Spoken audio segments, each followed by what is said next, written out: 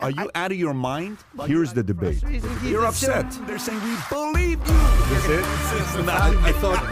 Go on.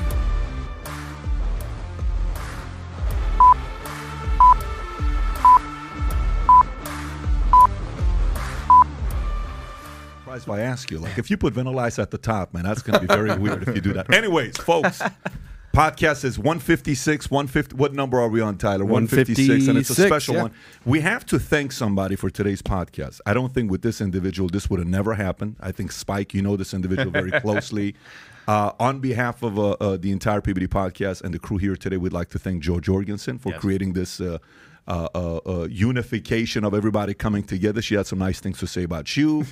And we talked a lot about libertarians. We talked foreign affairs, China, border, taxes. Yes. We had a lot to talk about that day with Joe. And I said, listen, I put a question on Twitter. Hey, I'd like to bring a panel of people.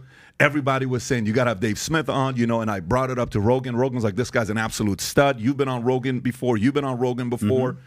And Spike, you were the VP for the Libertarian presidential 2020, right? I think you were the VP. Right. Yeah, Larry, you're running for governor right now in New York. Hold on, did Joe Rogan not say good things about me? Joe, I didn't ask him about you. Oh, okay, good. I actually heard he was talking shit about you. I actually heard, yeah. God, you better do that live so I can get some votes. Your stuff was like 3 or 4 years ago, yes, right? It was. Yeah. Yes. But we were having dinner and the interview with Joe Jorgensen came up because he voted for Joe, and then that's kind of how it led to all this other stuff. And you being a comedian, rock star, you explain complex things in a very good way. And then we have also Jessica Vaughn here with us. We've been communicating Bitcoin community, crypto community, libertarian community. I said, let's all come together and see if we can do this podcast. Appreciate you guys for coming out. Yeah, man. Thank you. Of course. So can I start off with just a open question for all of you guys, and then you tell me where we're going with this. So here's where I stand and why I'm more and more curious with what's going on with the libertarian argument. So for me, I grew up in Iran, politically, mother side communist, father side, imperialism. He believed in the Shah and, what he was doing. And my mother was not. She was more about the Karl Marx and what a noble man and, Communist Manifesto, all this stuff. So I grew up thinking, rich people are greedy and poor people are lazy. That's pretty much where I was at, right? And I come to the States and I really don't care much about politics. Clinton was the first guy I voted for. I thought he was a pretty good president. And then I went back and forth. And then finally I've been independent for the last 12 years. But I'm a big Milton Friedman guy. So when you look at Milton explain, the concept of being a libertarian, and he's done a very good job. We'll get into that as well here in a minute. I looked at the data and I saw the kind of votes libertarians were getting because we need a third party. Ross Perot was the last guy that was able to create some momentum to get a third party. In 1972, a year after the Libertarian Party got started, you guys got 3,674 votes. John Hospers. Yep. In 76 was McBride, got 172,000. In 80 was Ed Clark, got 921. That's a big jump from 172 to 921. Then it dropped to 228, 84, David Bergland. Then it went to 431, Ron Paul. Then it went to 290, Andre Moreau. Then it went to 485 and 96 with Harry Brown. Then 384, Harry Brown, again in 2000, dropped a little bit. Then 397. Then Bob Barr, 2008, with Wayne Allen Root, 523.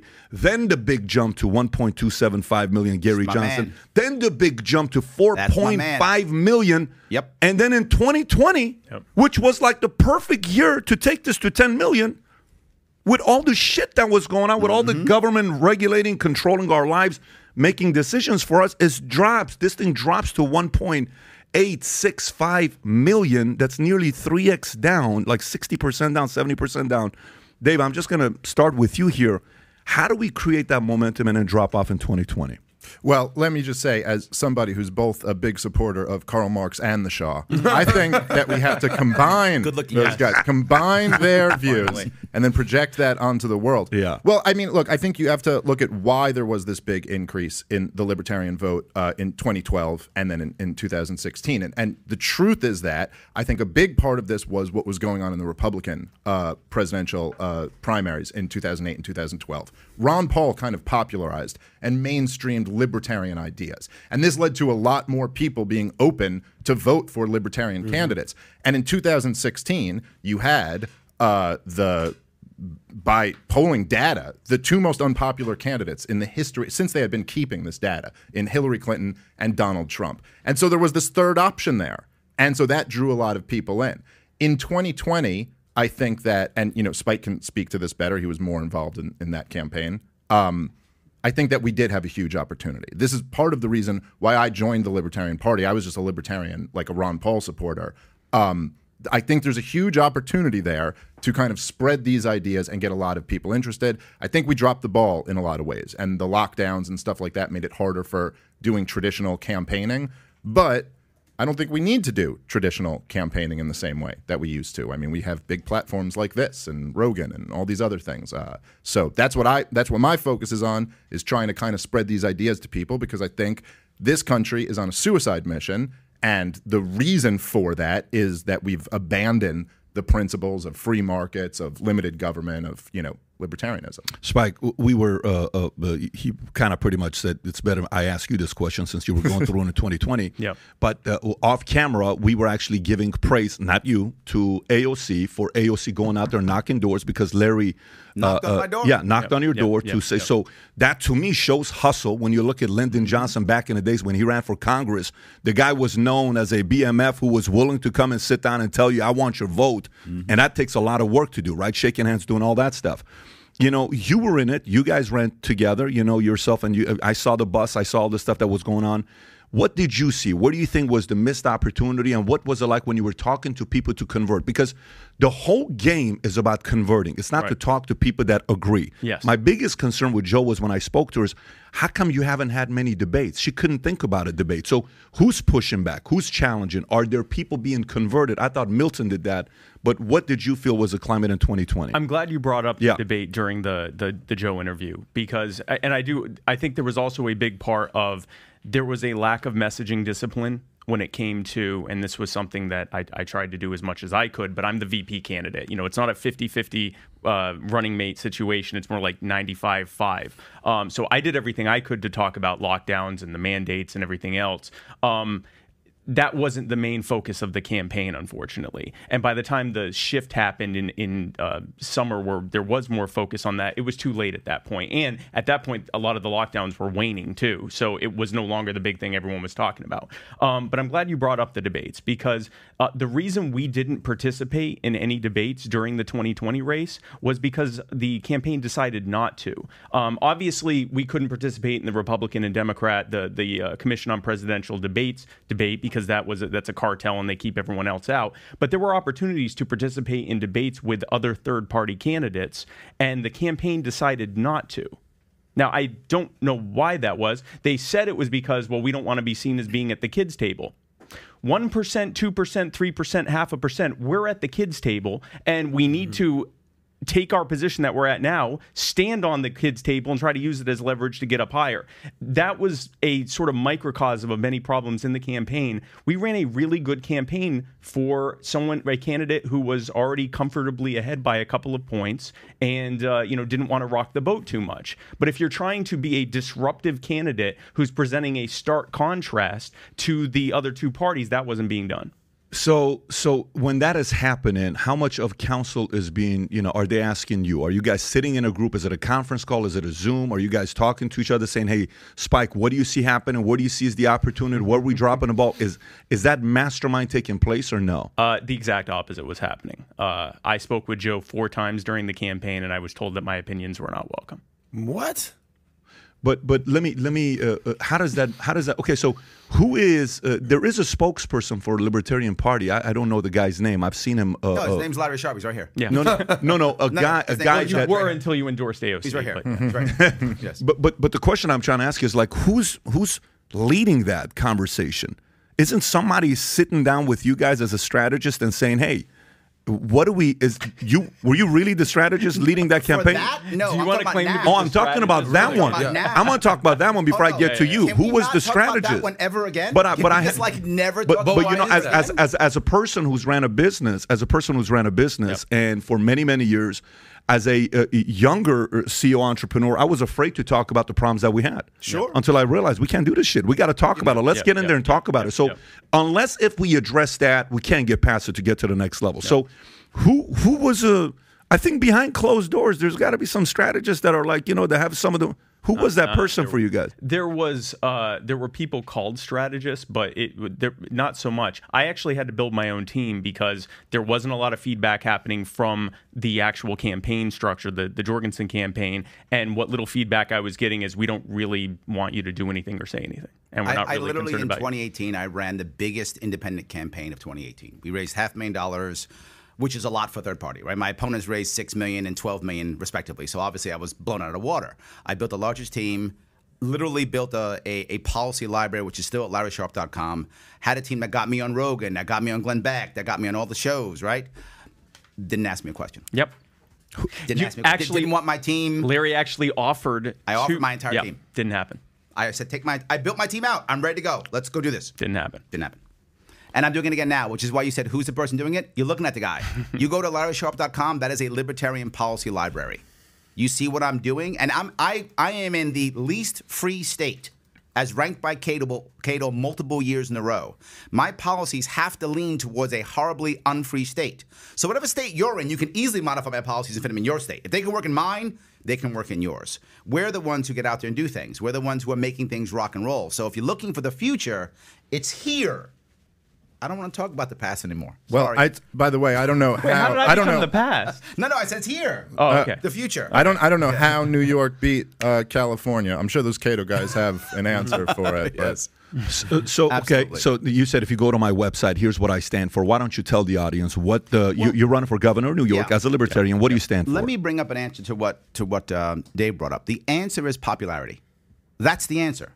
The answer, I wish it was more that, I'm the smartest or best looking guy. That'd be awesome, because I am both. But that doesn't matter. The point is, I have to be more popular is the issue. Mm-hmm. Why can't we get in debates?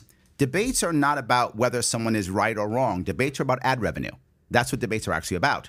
So how do I know that? In New York, when I ran, I was in debates, right? I've been in debates with actual Congress people. I've been in debates, and I've gone back and forth. But there was a debate. In New York State, we don't use a presidential commission. We actually use the League of Women Voters. And they had an actual official debate. And in that debate, our governor said, I'm not showing up. Why? He was winning hands down. Cuomo was the Cuomo-sexual. Remember that, bros? Cuomo-sexuals. They all loved Cuomo. He was going to win. He's the best guy in the world. So he didn't bother showing up to the debate. So it wasn't televised. So I showed up. Republicans showed up. Two other parties showed up. And I won the debate handily. And no one saw it except if you were there. That was it, because it wasn't televised. So what happened? The TV station said, wait a minute, there's a bunch of money to be made. So CBS said, we're going to do a special town hall with just Republican and Democrat. That debate was televised. So if they think they can make ad revenue, they would do it. Do you remember in 2016 and 2017, CNN was doing a bunch of individual town halls with individual people? That wasn't because they cared. They were simply testing to see how much money they would get in ad revenue. If any of them were popular, they would then put them in the debate stage. It was about popularity. It wasn't about whether they care or not. The goal of the media is to be seen and nothing else. If we understand that it's true, popularity matters. People say, Larry, how come we didn't get in the polls? Because you have to buy the polls to get in the polls. It's about cash, right? So if I want to be in a poll, it's not just because I'm the official candidate. I found this out the hard way. I have to buy the poll. A poll costs about $40,000. If I'm raising millions, I'll buy some polls. Every week I'll buy a poll. Every month I'll buy a poll. When I'm raising $500,000 over my entire campaign, am I going to be able to take 10% of that and throw it at a poll and maybe come in poorly? Probably not. It's not a responsible use of my campaign funds, right? So you have to buy a poll. Well, Larry, why aren't you in the press? Why aren't you in the press? Well, because you have to buy ads to be in the press. If you buy ads, they then cover you. If you don't buy ads, they don't cover you. It's that simple. It's all pay to play. People get mad at me. Why are you asking for money? Because I have to buy ads so I can be covered. So I have to buy polls so I can be in them. Otherwise, you can't be in the polls. And that's why people don't understand. Third party, there are so many things stacked How much money us. did you say you raised? You raised how much? $500,000. $500,000? Yes. This is when? This is 2018. 2018. Okay. Yeah. So I sit with private equity guys, and entrepreneurs will say, "Well, I'm going around and I'm asking for money, and people are just not. They're not giving me the money, man. If they would have given me money, I'll be able to build the next $1 billion opportunity." Yep. Well, maybe the messaging or the product needs adjustment. Yep. And maybe the fundraiser, the person raising the money, isn't doing a good job selling whatever we need to get behind. Because I like to take the, I like to take the responsibility on myself 100%. and say, hey, if we're not able to sell this guy, our pitch is different. So I remember 2020, was it 2020? Was it 20? Yeah, 2020. when the election was going on. Do you remember that one tweet by Joe Jorgensen, Tyler? I don't know if you have it or not. Jeez. And all of a sudden, we get this tweet about what do you call it? Racism and Black Lives Matter, and we need to be. So if you can make that big, it's not enough to be passively not racist. We must be actively anti-racist. Black Lives Matter means standing in solidarity with a mourning black community as we fight together to end qualified immunity, police brutality, sentencing disparities, and the war on drugs, not support of any organization by that name. Okay. So to me, I see that, and I don't know how you guys process it. I'm going to speak for myself. You guys can't say, Pat, you're full of, you have no clue what you're talking about. I see that. And I see somebody caving in to PC community and, political correctness. Just kind of like, hey, beating you down, you better agree with us. Okay, let's throw this out there so maybe we can get some independent voters who are agreeing with Black Lives Matter. Okay, let's throw so I can get some of the Democratic voters to come to. Yeah, so that argument, then all of a sudden the people that are true libertarians are like, wait a minute. That's not what I believe in. I'm out. Well, I mean, look, I was very vocal and very critical about that tweet as well as a bunch of other ones. It was just, it was just awful and completely tone deaf. I mean, it's also like she said it while the longest sustained riots in modern American history were going on. I mean, it's like, like people were terrified in almost every major city across the country, businesses being destroyed. And then it's just like, well, it's also not libertarian at all. The libertarianism really has nothing to say about how you feel about other people. If you are passively not racist, that's more than good enough. We don't require anyone to be actively anti-racist, whatever that means. The truth is that, look, I was very critical of Joe Jorgensen during this campaign. I think that's why a lot of her people around her don't like me very much and why they gave her some bad information that she came and shared with you on the show. But I think that it does... Libertarians, if we're going to look like to the fundraising issue before, I think as far as national candidates go, the truth is that Ron Paul at the time broke fundraising records. Bernie Sanders then came in and smashed those, and they didn't do it by going to private equity guys. They didn't do it by $6 million on MySpace in 24 hours. That's right. Ron Paul. Yes, it was, and it broke records, and he didn't even set it up. He literally just got into the camera and said things that people really appreciated. And so what I think is that the role for libertarians here is that we're not going to outcompete Democrats and Republicans in terms of getting more money from private equity or big banks or something like that, because we're not offering them what Democrats and Republicans are. Right. The truth is that if the libertarian agenda were to ever be put in place, big banks would make way less money than they make right now. We're the party who wants to abolish the Federal Reserve and make sure there's never banker bailouts again and that they don't have unlimited access to easy money and that they can, I bet if I could borrow money at 0% interest rate and then loan it out to the public at 4%, I could do pretty good making money too. But we're trying to end that scheme. But what we can do is talk to the American people who are being ripped off by this whole system and get them excited. So the problem with Joe Jorgensen is that when you're so out of touch with what's going on in the culture right now, and you just say something like this that rightly by you is perceived as caving in to a literal mob, that doesn't get them riled up.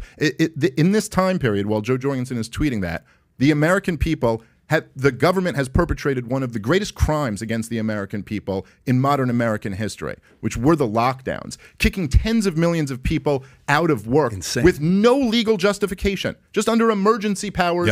Governor decrees, we're mini dictators now, it's illegal now for you to go to work. And at the same time, they have raped the American people, just completely looted the treasury and bailed out every giant corporation in the country. It was like the most heinous crime committed against the American people. And in that moment to stand up and say, you know what the problem is? You, average American, you're not anti-racist enough.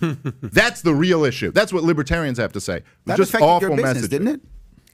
Yeah, I mean, I lost all my income immediately. I mean, I bled through my savings in about 4 months. I mean, the closures, the COVID closures are definitely what red-pilled me so hard. I think Joe's tweet is just indicative of the old format of libertarians trying to court both sides of the culture war. But we're so deep into it now that if you don't know if you don't define what the DNA of libertarianism is today, like how do we standardize any type of messaging? Because that's very contrary to the opinions of like people on this panel that want to see libertarians move more to the right on these issues. Well, and also I agree with that, and also just kind of knowing where your best potential, like I want everyone to be a libertarian, but I could also recognize that there's certain groups that are probably a little bit more likely to respond to our message. And what you have going on, if you have your finger on the pulse of the country, is that you have a lot of people like on the political right half of the country who align with a lot of our views. A lot of people who really are fed up with like the wars and the deep state, all the three-letter agencies that are fed up with the lockdowns even after all, the Republican governors by and large were awful on the lockdowns. We talk about like the two who were good, like DeSantis and Noem. The rest of them all basically went along with the program. And then you have a bunch of people who historically have been more left liberals who are completely turned off by all this woke insanity and are kind of leaving that. So what you're playing to with this message is the people who love the woke insanity and are left liberals. Right. Of all the groups, this is the least likely to bear fruit for you. So it's just even on top of it being incorrect, it's also just strategically stupid. Well, you can find That's answers. the part where I wonder, like, who are you processing issues with before you put a message like this? Because you're speaking on behalf of 4.6 million people that voted for this concept, this philosophy just 4 years ago. Like, who are you strategizing with to say, let's go and do this? That's what I was asking about Spike. But Jessica, you voted for Obama in 08, right? You were more on the liberal side, Democratic side. So what caused you to say, because everybody's selling their philosophies, what got you to the tipping point to say, you know what, I kind of like what these guys stand for? Just on Joe's tweet again, do you think that's indicative of the fact that she's an educator, and we know how woke that went? So, being education. I would just like to weigh in. Joe didn't even know that was made. It was from a speech that was written for her at the convention, and they clipped it for the tweet. So I would just want to make a point that like she didn't do that. I don't know how Joe Jorgensen's never been on her Twitter, but I do want to talk about this. By the way, what you just said, I hate to say this, eliminates her from ever running as the face of the Libertarian Party. What you just said right there, because if you can't speak for yourself, I'm sorry, I don't want you at the White House. And if you do outsource that, then it's your responsibility. I'm not cool with that. I want to know what you're all about. Yeah. So, what you were saying in the wake of the killing of George Floyd and Breonna Taylor and the protests and the riots that sparked, there was an excellent opportunity for libertarians to talk about the same system that had unaccountable police officers that were doing those things, as well as that same criminal justice system that was letting people take over entire communities and riot and pillage and burn down buildings and homes. It was a great opportunity to do that. That's what should have been done. That's what I was trying to do in my little corner, is saying the same system that this group's mad at is the same system that this group is mad at, and we should be talking about that. Instead of playing to the Black Lives Matter versus All Lives Matter culture war, good cop, bad cop routine, saying you're all being scammed and lied to. The way forward is to fix these specific policies or end these specific policies that led to what we're experiencing right now. And if we do that, then we can both reach people across the board. We can actually have a moment of unification, and we can wake up some people that are looking at all of this and saying, I don't think anyone is speaking to the actual solution to this.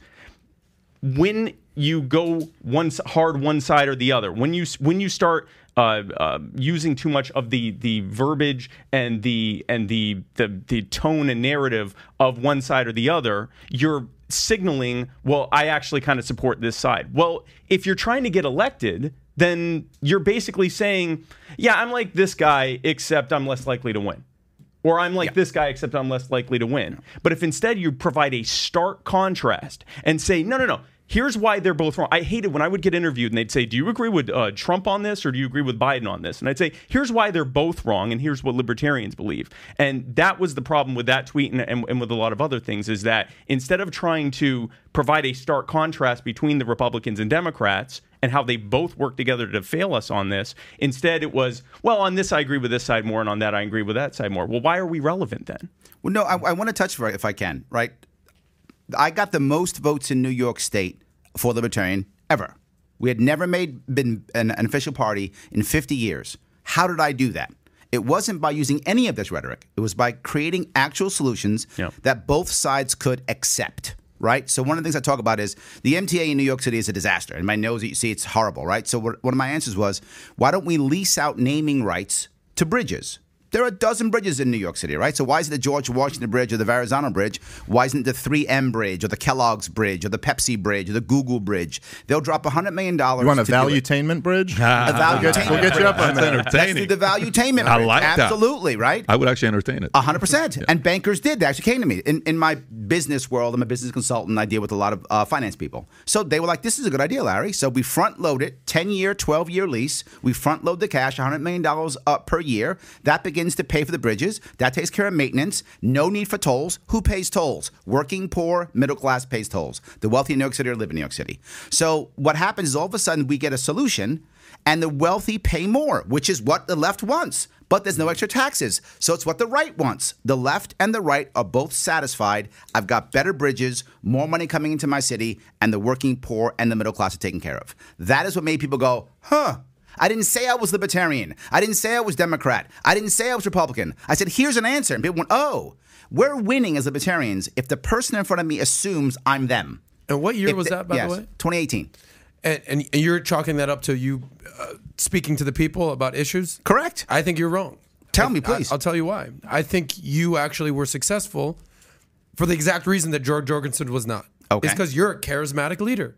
It's freaking obvious. You got some bass in your voice. Like, Ooh, I like listening to you. Oh, there we go. If you would, Pat, if you still have the numbers for what Gary Johnson did and Ron Paul and Joe Jorgensen, I'd like to just recap that because it's so clear what was wrong with Joe Jorgensen. Do you have those numbers? 4.489, Joe Jorgensen 1.865. And what was Ron Paul? Ron Paul was just bringing Ron- it 431. It's But not- Ron Paul that ran was in in 88 yeah, in the that was Libertarian not Party. comparable, But yeah. He got We are millions now of... living in a social media age. Adam, I Yeah. would tell you, Yes. I would tell you that some would say that Gary Johnson's also the cure for insomnia, and you know if you know what that means, you know. Yes. So it's not like Not exactly a charismatic leader. Correct. Nothing against him. I would sit there and I would watch, and I'm like there was a moment one time with Gary in the when 2016. he didn't know Aleppo. No, I'm just sitting there. I'm like, give me. Yes.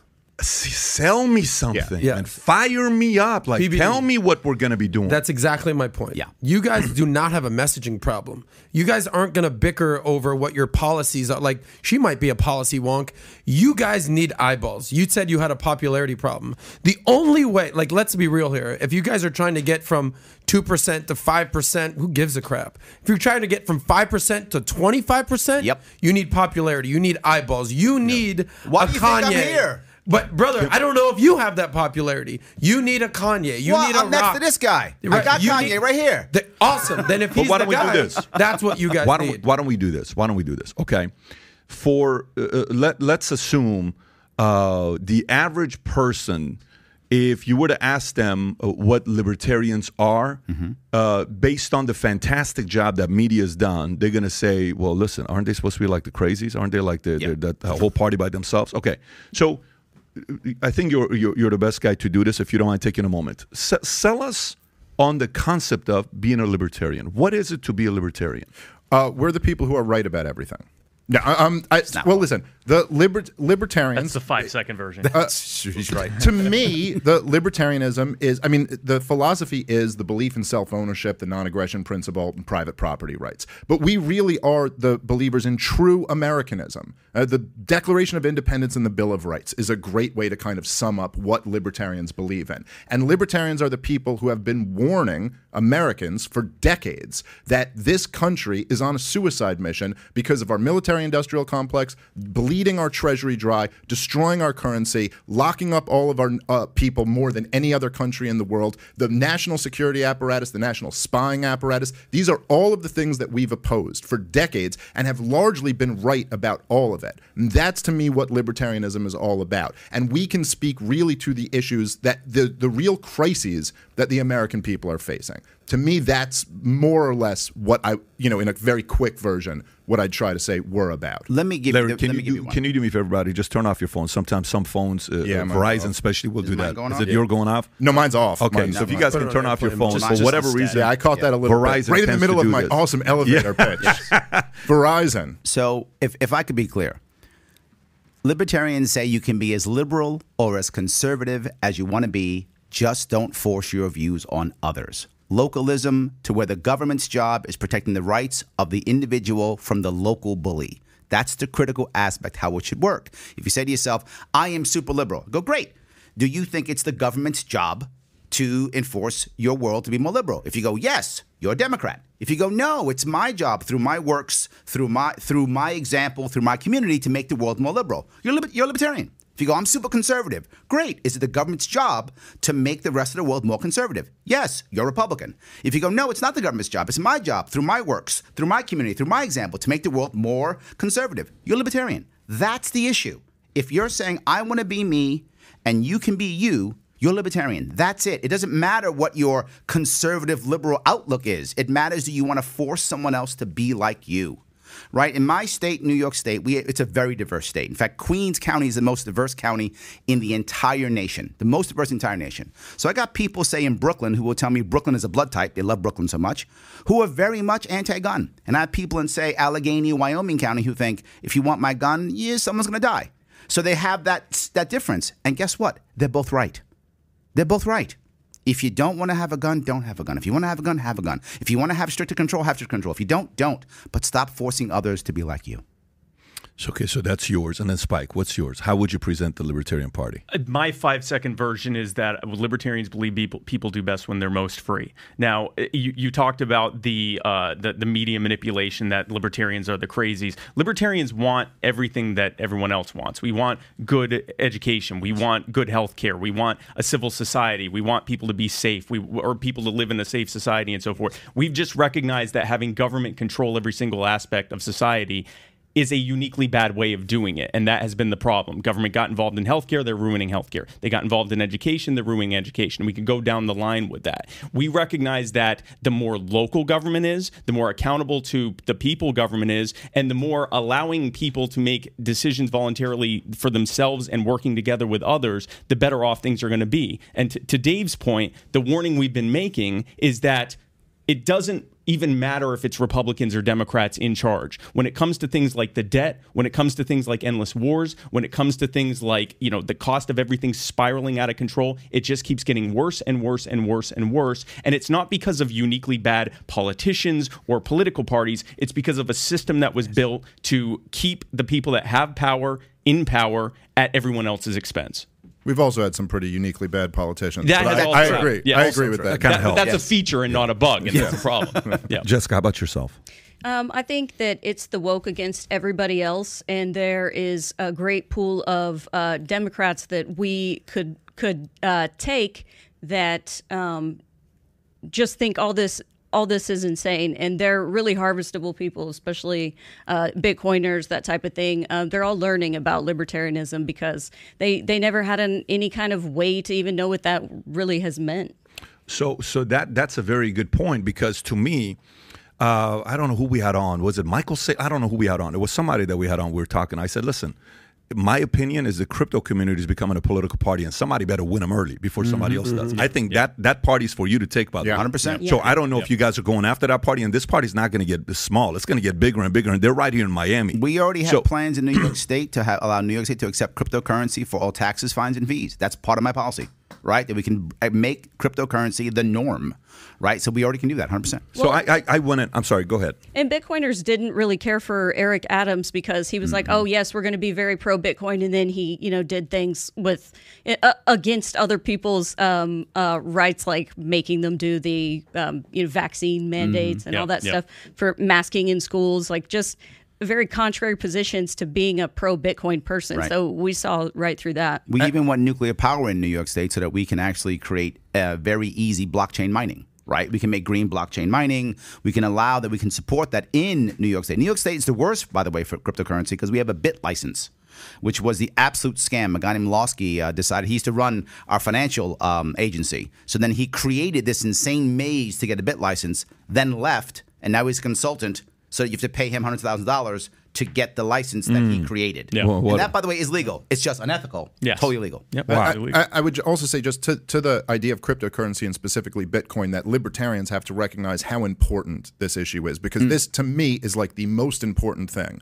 In the same sense that hundreds of years ago, the separation of church and state was the most important thing that really ended religious wars. You really don't have religious wars anymore unless there's governments who are, in bed with religions, who are trying to impose themselves on other governments. And what we need today in the United States of America more than anything is the separation of money and the state, the separation of banking and the state. This is the cause of so many of our problems right now, is that the currency is controlled by the government. This allows us to spend way beyond our means to pull things off that we could never pull off if the government wasn't just printing money out of thin air. The entire idea that we're going to go around and, occupy foreign countries for 20 years in the Middle East with nothing to show for it. Try doing that if you had to actually tax the people, the money. Try gaining popular support for that if every month people had to pay for the war in Afghanistan. That thing would have been over by Christmas of 2001. Yep. And so many of these things. And the same thing with the lockdowns. I mean, try maintaining the lockdowns if you couldn't just print up trillions of dollars in 2020. There's no way it could have been done. So this is really like the Federal Reserve and the money printing is the lifeblood of the Leviathan. That's what we need to attack. And that's why Bitcoin is such an incredible, has so much potential. And those people should be libertarians. Wasn't that the whole impetus of creating Bitcoin in 2009? I believe so. Yeah. When Satoshi Nakamoto was like, I don't like this bailout drama that's going on in New York City and Wall Street and Occupy Wall Street. And that's how he started it. It was essentially a cause and effect of exactly what you're talking about, Dave. Yeah, Bitcoin, cryptocurrency, blockchain, that's all libertarianism applied to a problem. That is a libertarian solution to a statist problem. Yeah. So coming out of the bailouts and TARP and too big to fail and all of that, the realization that the central banking system that we have is basically a game of Monopoly where all of you have to play by the rules of Monopoly, but when it's my turn, I go over to the banker and say, give me 1 trillion Monopoly notes and stick them all with the debt for it. What would happen in that game is exactly how everything is playing out right now. You have a small handful of people who get richer and richer and richer because they have the access to the funds, the money that's being printed out more than anyone else. The cost of everything is going through the roof because they can spend wantonly because it's not their money. There's malinvestment that's leading to these bubbles in the economy, the real estate bubble, the stock market bubble, the student debt bubble. All of that is because money's just being thrown around. When you get government out of that, when you have the market deciding what money is, then not only do you not have the rampant inflation that you have right now, but you also don't have the rampant government spending that you have right now. You don't have the endless wars like Dave said. You don't have the cronies like Larry said that get to build a system for them to be a millionaire for the rest of their life. All of that goes away because now government has to do what literally everyone else has to do. Prove that they have value in exchange for the money they get. That's what you do with your business. That's what I did with my businesses. You have to prove that you have value in exchange for money. If you and I could just walk around with a gun legally and say, hey, give me all your money, we'd be very wealthy. We also wouldn't provide much value. That's the problem we have. And Bitcoin was a perfect example of, instead of trying to find a political solution to it, finding a market-based solution to a problem that is still affecting people. And just on top of it, I think sometimes people have this kind of attitude that okay, you're talking about monetary policy, you're talking about economic policy. This is almost in this realm over here of economics, and then there's this realm of social issues. But this is it's the most evil thing in the world, man. I mean, if you think about the way inflation is just destroying people, and who's it destroying? 8.3. It's not 40-year destroying. high right now. Yeah, and I think if you actually measure the CPI the same way they measured it in the 70s, it's even higher than that at this point. The CPI is all kind of BS anyway. I mean, it's like they don't really account for housing and energy increases and how, if you're talking about measuring how this really impacts people, and who does it impact? Well, not Wall Street speculators, not billionaires who own hard assets. It's impacting people on fixed incomes. It's impacting, the retired and the poor and the working class. And this government spending, you go look at I think it's, I might have this double check me on this, but I think 10 of the 13 richest counties are all the suburbs of Washington, D.C. Yep. These are the people who are getting rich up. It's not like this is the bastion of capitalism. There aren't big factories in Washington, D.C. producing everything. They're just the politically connected. They're people in bed with a weapons company that funds a think tank that comes up with a piece that we actually need to go send a whole bunch of weapons to Ukraine. Capitalism and lobbyists all just doing their thing. And this is in the real application of all this is that families get broken up, that men put revolvers in their mouth and commit suicide, that kids are like lives are destroyed. This can't be removed from a social issue. This is actually, and then you look around and you're like, why is the social fabric of this country like falling apart? Why is everyone turned on each other? Why do we have such low like cultural standards and all of this? This is all related. This all like kind of came as a result of the government destroying the economy. Well, financial sanctions too, are financial controls on people. This censorship wouldn't have even been anything anybody could have thought about 3 years ago.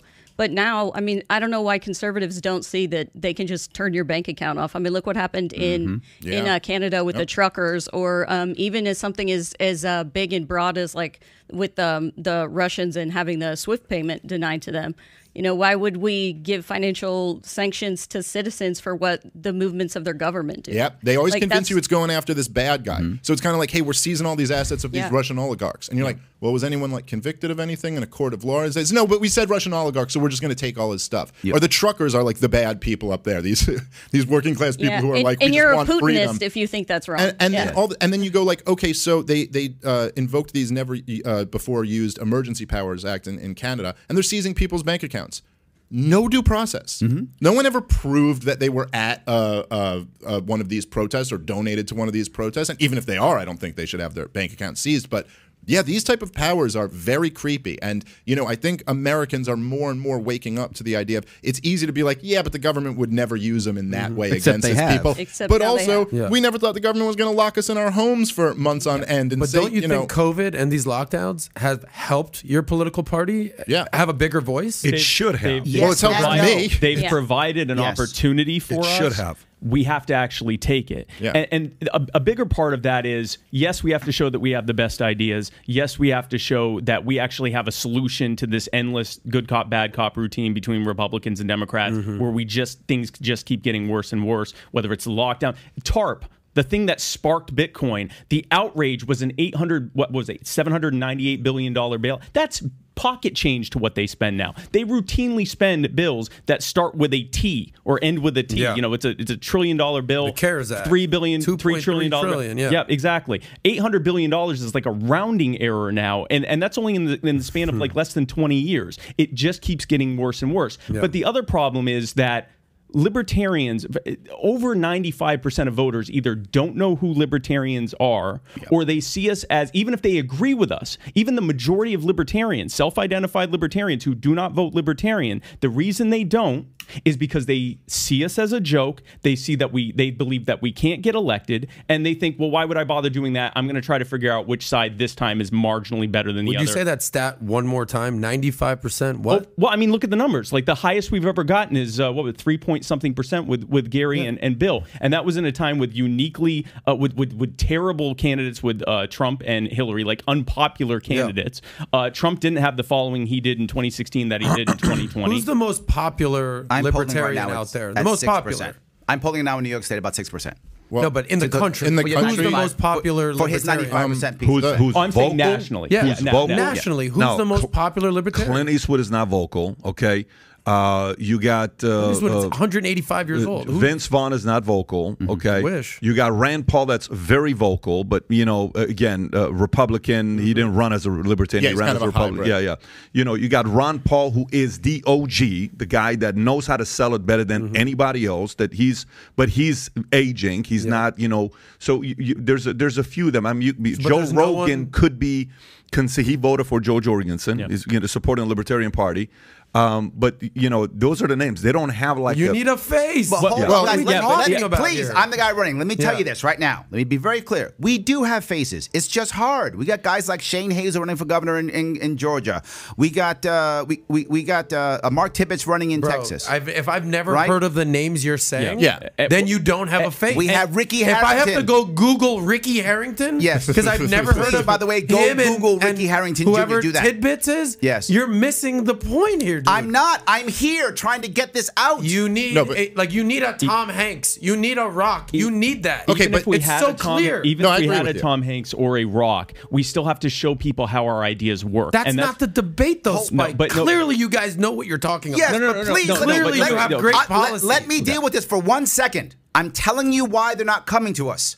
because we don't have the infrastructure to support them. It isn't our ideas. We require infrastructure. Why would you run Libertarian when you'd have to fight to get enough people on the ballot? You'd have to fight to get on the ballot, period. You'd have to fight to get signatures, fight to come up with a bunch of people who could support you, fight to find a funding base. You don't run Libertarian because you don't care about Libertarians. You don't run Libertarian because you can get a... Are you can saying get a that I don't even Trump think you're or saying... if The Rock ran as a Libertarian, they'd have a hard time Yes, being that's successful? what I'm... They'd have a Yes. much No way. they'd have Yeah, a no, much you're harder right. time. Let me be They very do. clear. Yeah. I'm sure behind the scenes you're right, I'm not but you telling would you. get so many eyeballs and, Does not and matter. millions But of Americans that's the difference would between wake up. More votes. Yes, would they win? Absolutely not. And Thank you. another big part of that is, But that's the step-by-step it process. is step you by guys step. need to go But there's through. another step by step process, not which see is me that doing that the now? majority Yeah, of but I don't know if you're voters. popular enough. I like you. the- I think you're charismatic. the majority- You're not The Rock, bro. Guys, Let me finish. hear what Please, Spike just is saying. Hang on let one me second. finish this Yeah, one yeah, go piece ahead. here. Yeah. If you were correct, Yeah. then Michael Bloomberg would be our independent president. He's not.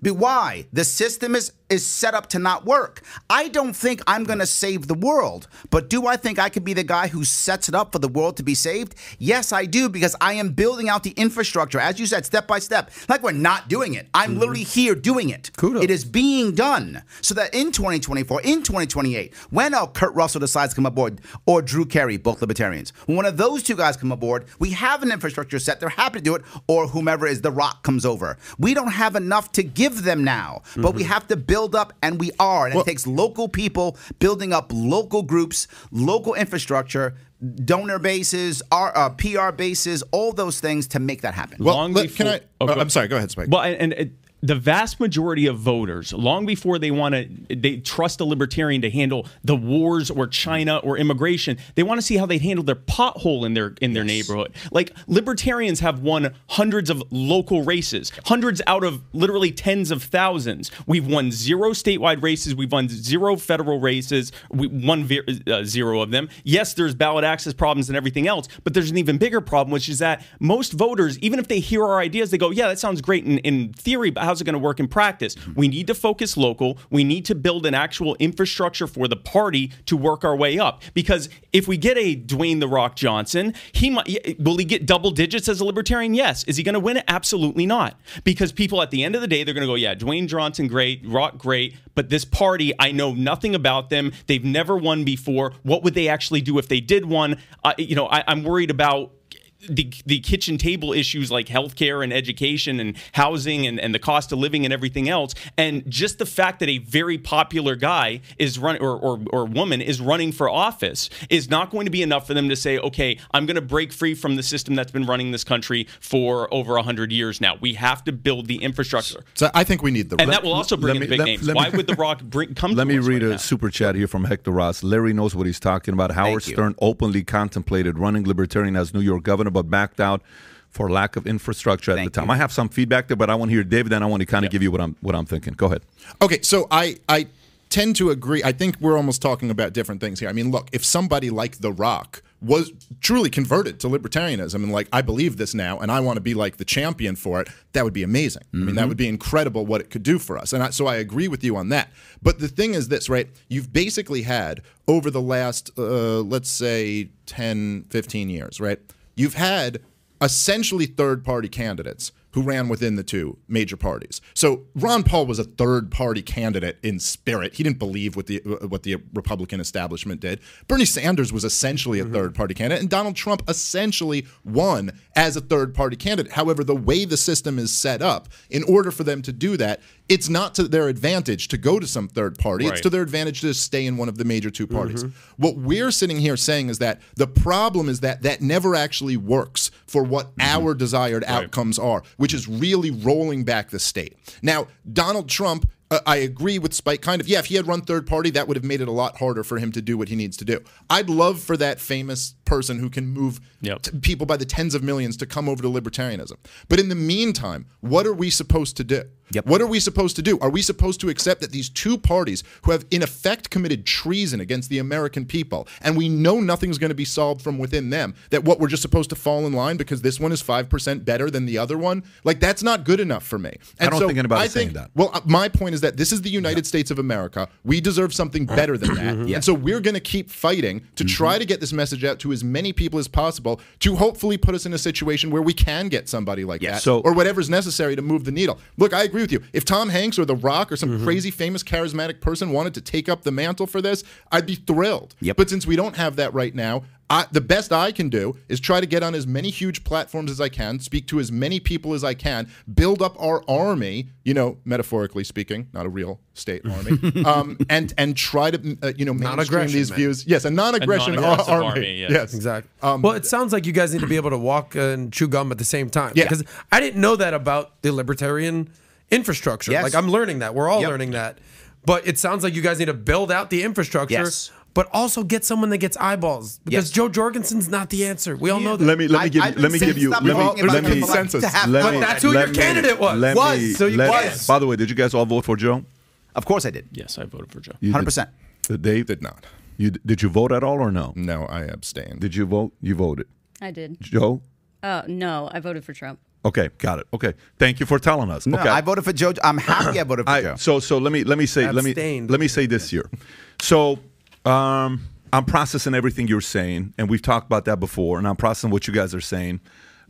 Here's what I would compare libertarian to if it was a religion.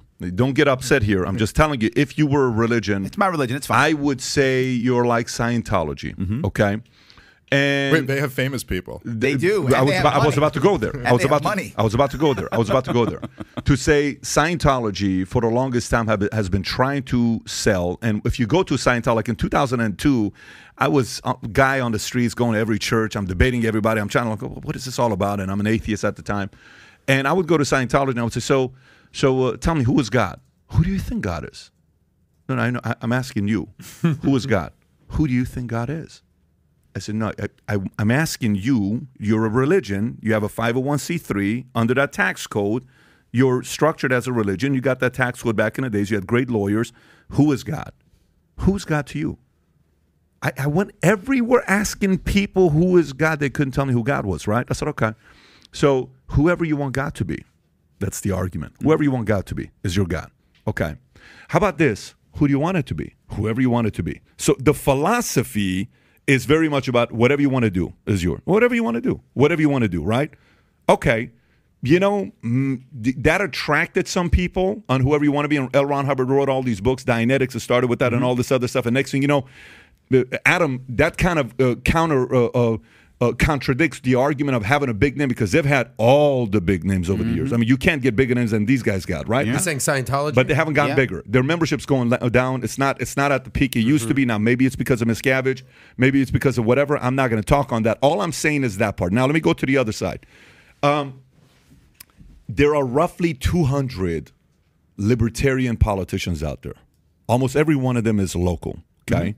You have a Justin Amash who ran as a Republican, switched to a Libertarian in Michigan, I want to say. Yep, Michigan. And then he's like, I'm done, right? Then you have Jeff Hewitt, who is the highest ranked Libertarian. I think it's Riverside County, California. He has a job there. And then you got a couple other guys that are doing what they're doing that are highly ranked, right? Okay. Yeah. So to me, I think what you're doing is great. You got to go out and promote your message and do what you're doing. But I think you guys got to get more grassroots on the bottom to get more people selling locally. Yeah. That's what I'm doing. And it's to sell people locally and then go to the top. Now, what would help on your end, because yesterday I'm sitting, I'm like, listen, I have a painting in my club room in my house, and the painting has Milton Friedman there. I'm a Milton Friedman guy. And Milton Friedman, what made him unique, remember that Michael Moore debate with Milton Friedman? I don't know if you've ever seen it or not. Michael Moore, 17 years old. You ever seen this? Was that really Michael Moore? Yeah. I've seen people say it was young Michael Moore, but then I saw other people be like, that wasn't Michael Moore. No, but the people, that's Michael Moore, who was debating the whole Pinto, Wow. with all that Milton stuff. Friedman was Crazy. great at that Milton stuff. Friedman is something else, right? So he was all about debate, right? Okay, which is essentially a little bit of the what's going on right now. There's a little bit of pushback. So I thought, let me see how this guy sold it. So the founder of Libertarian is this guy named Nolan, right? right? David Nolan, he starts in It's like a party, 1971, right? Of the party, Colorado Springs. So why did he start this? What's his motive? Okay, so it was inspired by the Austrian School of Economics, not Ludwig von Mises. It was more Murray Rothbard. And that time when the party got started, it was because of 4 reasons. One was Nixon, okay, what he was doing, his administration, they were not for it. It's the Vietnam War. Why do we have to do this whole conscription? I think it's like when people are just getting drafted without a choice. Yeah. And then it was start a fiat gold standard. That was a time where he kind of switched. Like, listen, guys, we got to do something about this. So he created this Nolan chart and started going around to everybody and talking about, hey, left, hey, right. You may not be what you think you are. You may be this. And oh, shit, this kind of makes sense. The Oh, world's shit, okay. smallest political quiz. By the way, you can get that quiz on theadvocates.org if you want to go to that quiz. And it's easy. It's a simple quiz. Theadvocates.org, the world's smallest political quiz. So there is an interview Milton Friedman does. I think everybody has to watch. One of them is Phil Donahue. If you haven't watched a 45-minute one, part 1, I believe, you got to watch it when he's talking about Nader. I think he's talking about Nader. But there's another one that I watched that he is being asked about the Libertarian Party. So what's the Libertarian Party? And he says, look, there's 2 ways of Libertarian Party. I've debated Yaron Burke before. I was a host at one of the Ayn Rand events that took place a few years ago in Newport Beach. One, he says, is the Ayn Rand one, which is like nothing. Everything is, leave everything alone. And then there is the version that he is more for, which is, hey, there's a little bit of a, consequentialist libertarianism, he explains. Then the guy starts asking questions saying, which one of these federal government agencies do we need to abolish? Which one of them to keep? Out of the 14 that he's asking the question. Department of Agriculture, abolish. Department of Education, abolish. Department of Commerce, abolish. Department of Defense, keep it. Department of Energy, abolish half, put the rest under defense. Okay. Department of Health and Human Services. It's interesting what he said. He says, well, yeah, we kind of can, but we need it because of contagion and pandemic and things like that. Department of Housing and Development, abolish. He said this one hurt America the most, by the way, housing and urban, housing and development. Department of Interior. First, you have to sell the land that the government owns. Why does the government own all this land? He says, should government have any land except for the buildings that the government works out of? Everything else, give it to the people. You shouldn't own all this land. Department of Justice, keep it. Department of Labor, abolish. Department of Transportation, abolish. Department of State, keep it. Department of Treasury, keep it to collect taxes was the main thing that he talked about. Yeah. Department of Veteran Affairs, abolish. Yeah. This is not FDA, CIA, CDC, NIH, FBI, NHS, DEA, ATF, which ATF makes no sense. Alcohol, tobacco, firearm. What the hell are we talking about ATF today? And we got all these people working for them. That's a store. Yeah. It should be a store. So that's how he sold it. Then he said the government's role is a few things. Preserve the peace and defend the country, okay, which is defense. Provide a mechanism whereby individuals can adjudicate their disputes, Justice Department, right? Mm-hmm.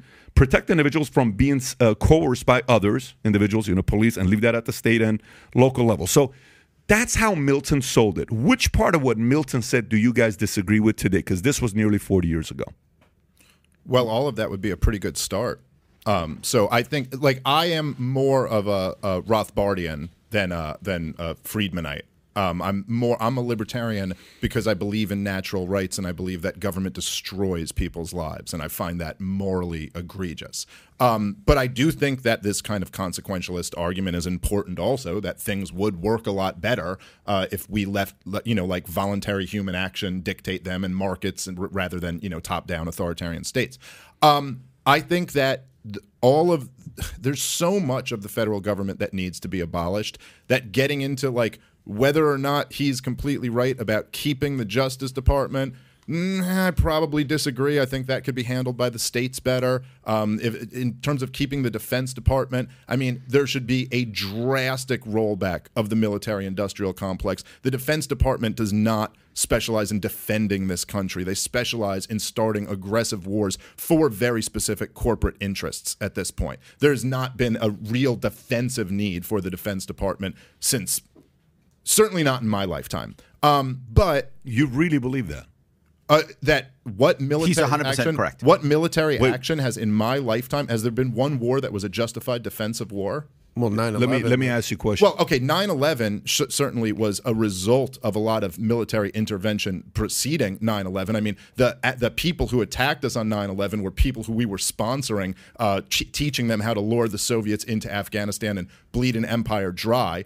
We then, radicalize them against us. And certainly, I don't think that's the angle I'm going to. 9/11 is a byproduct of Jimmy Carter's bad policies back in 1979 with the human rights movement that he had. He asked the Shah to release 3,000 prisoners that he had, and the 3,000 prisoners that were released ended up turning into ISIS and all that other stuff. So that well, hold on, but there's a lot in between there. So, but also Jimmy Carter in the last year, as Zbigniew Brzezinski brags in his memoir, that they were working to lure the Soviet Union into Afghanistan to give them their own Vietnam. And then in the Reagan years, we armed and trained what was the Mujahideen in Afghanistan, which was Osama bin Laden and the same group of guys who turned into Al-Qaeda. We then, under Barack Obama, sided with Al-Qaeda and ISIS in Libya, in Syria, and in Yemen, gave them a whole bunch more weapons and stuff like that. So there's been, yes, 9/11 was awful. We should have, in response to that, killed and captured the people who were responsible for that. But we didn't that start has a nothing to do. defensive war. That has nothing to do with a regime change war against the Taliban. Yes. We could have cleaned that up by you. Christmas of 2001. But you're saying we don't need a Department of Defense? It's not what he said. Okay, you're saying I'm we saying don't that need there the hasn't been- 730,000 employees of Department of Defense. Yes, we don't need the $1 trillion a year empire, which we maintain. What about the hundreds of bases all around the world? Pat Close- spoke 800, about 800 to be. Close- China's got one base. Yeah. Close every single one of Djibouti. them and bring every single troop home. We're not supposed to be an empire. We are supposed to be a republic, and we have no need for our country, for our defense. It does nothing to help the American people. Every one of these troops should come home. Protect our country, protect our borders. That should be the role, if there is one, of the federal government. So for example, so this is where I want to kind of get into some of the issues. So if war is taking place in other places and a country is getting stronger by strong arming other people and picking up countries left and right, we should stay out of it. Yes. If Okay, it doesn't threaten our country, then yes. But let's just say Russia. Well, let's just stay out of it, guys. Russia picks up Ukraine, guys, don't do anything. China picks up Hong Kong, guys, just don't do anything. China's like, listen, we're big enough. Screw it. Australia seems weak. So why don't we put a 10-year plan to go take over Australia? Look, guys, just don't do anything. Does that also mean as other power empires keep getting stronger and stronger and stronger, we just sit on the sidelines and do nothing? Once they get to Canada, I'd start getting the concerned. best way to deal with the China threat is to look at why China's a threat. China at one point was a country that was starving to death by the tens of millions. We have to look at why that actually happened, why they've gone from that to being arguably the second or possibly most powerful country on earth. And it's because of the fact that cronies in the U.S. and other Western countries realized that the best way they could protect their market share of their various industries that they were in was to create such a high regulatory and tax burden in the U.S. and in North America and in other Western countries that they would basically shut out all the rest of their competition, create such a high barrier to entry that more disruptive, smaller competitors could not compete.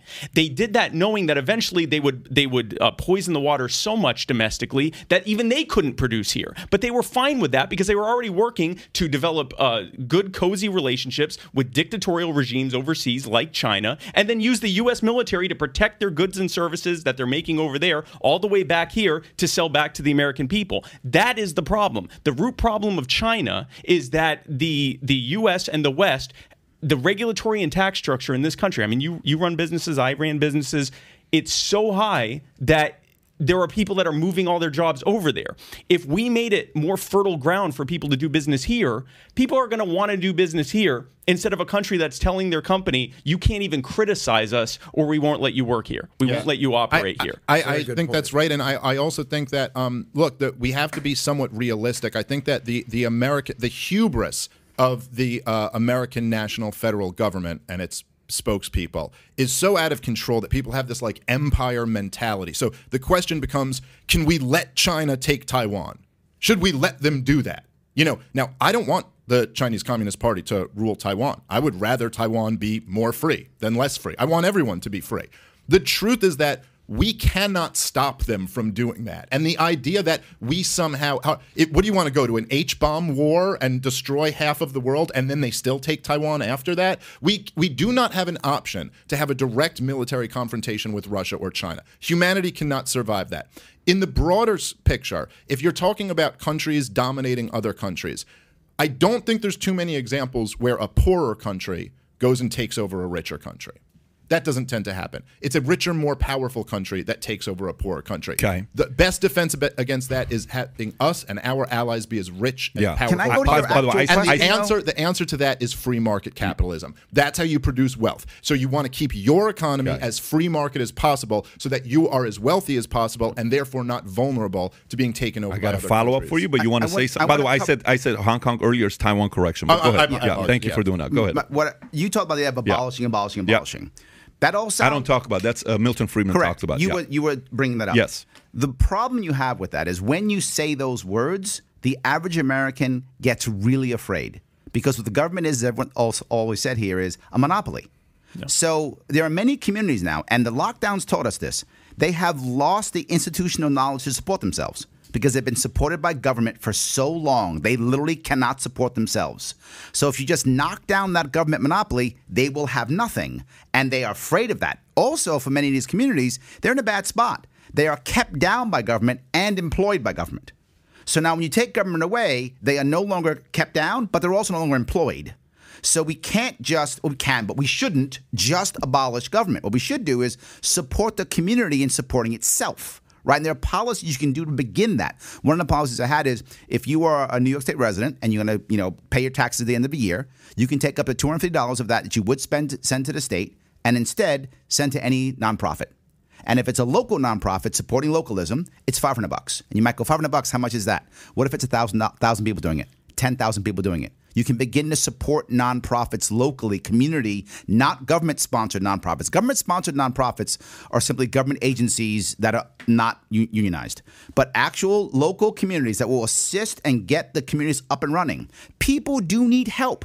I just believe in my heart, and I think everyone here does, communities and families are going to be better at supporting people than some government agency. If we support that first, then government will either go away or somehow get better. I don't know if it can get better, but it'll just begin to go away because community will support community. And that's the piece. We have to begin to support communities first. So, okay, can capitalism stand on its own without law and order?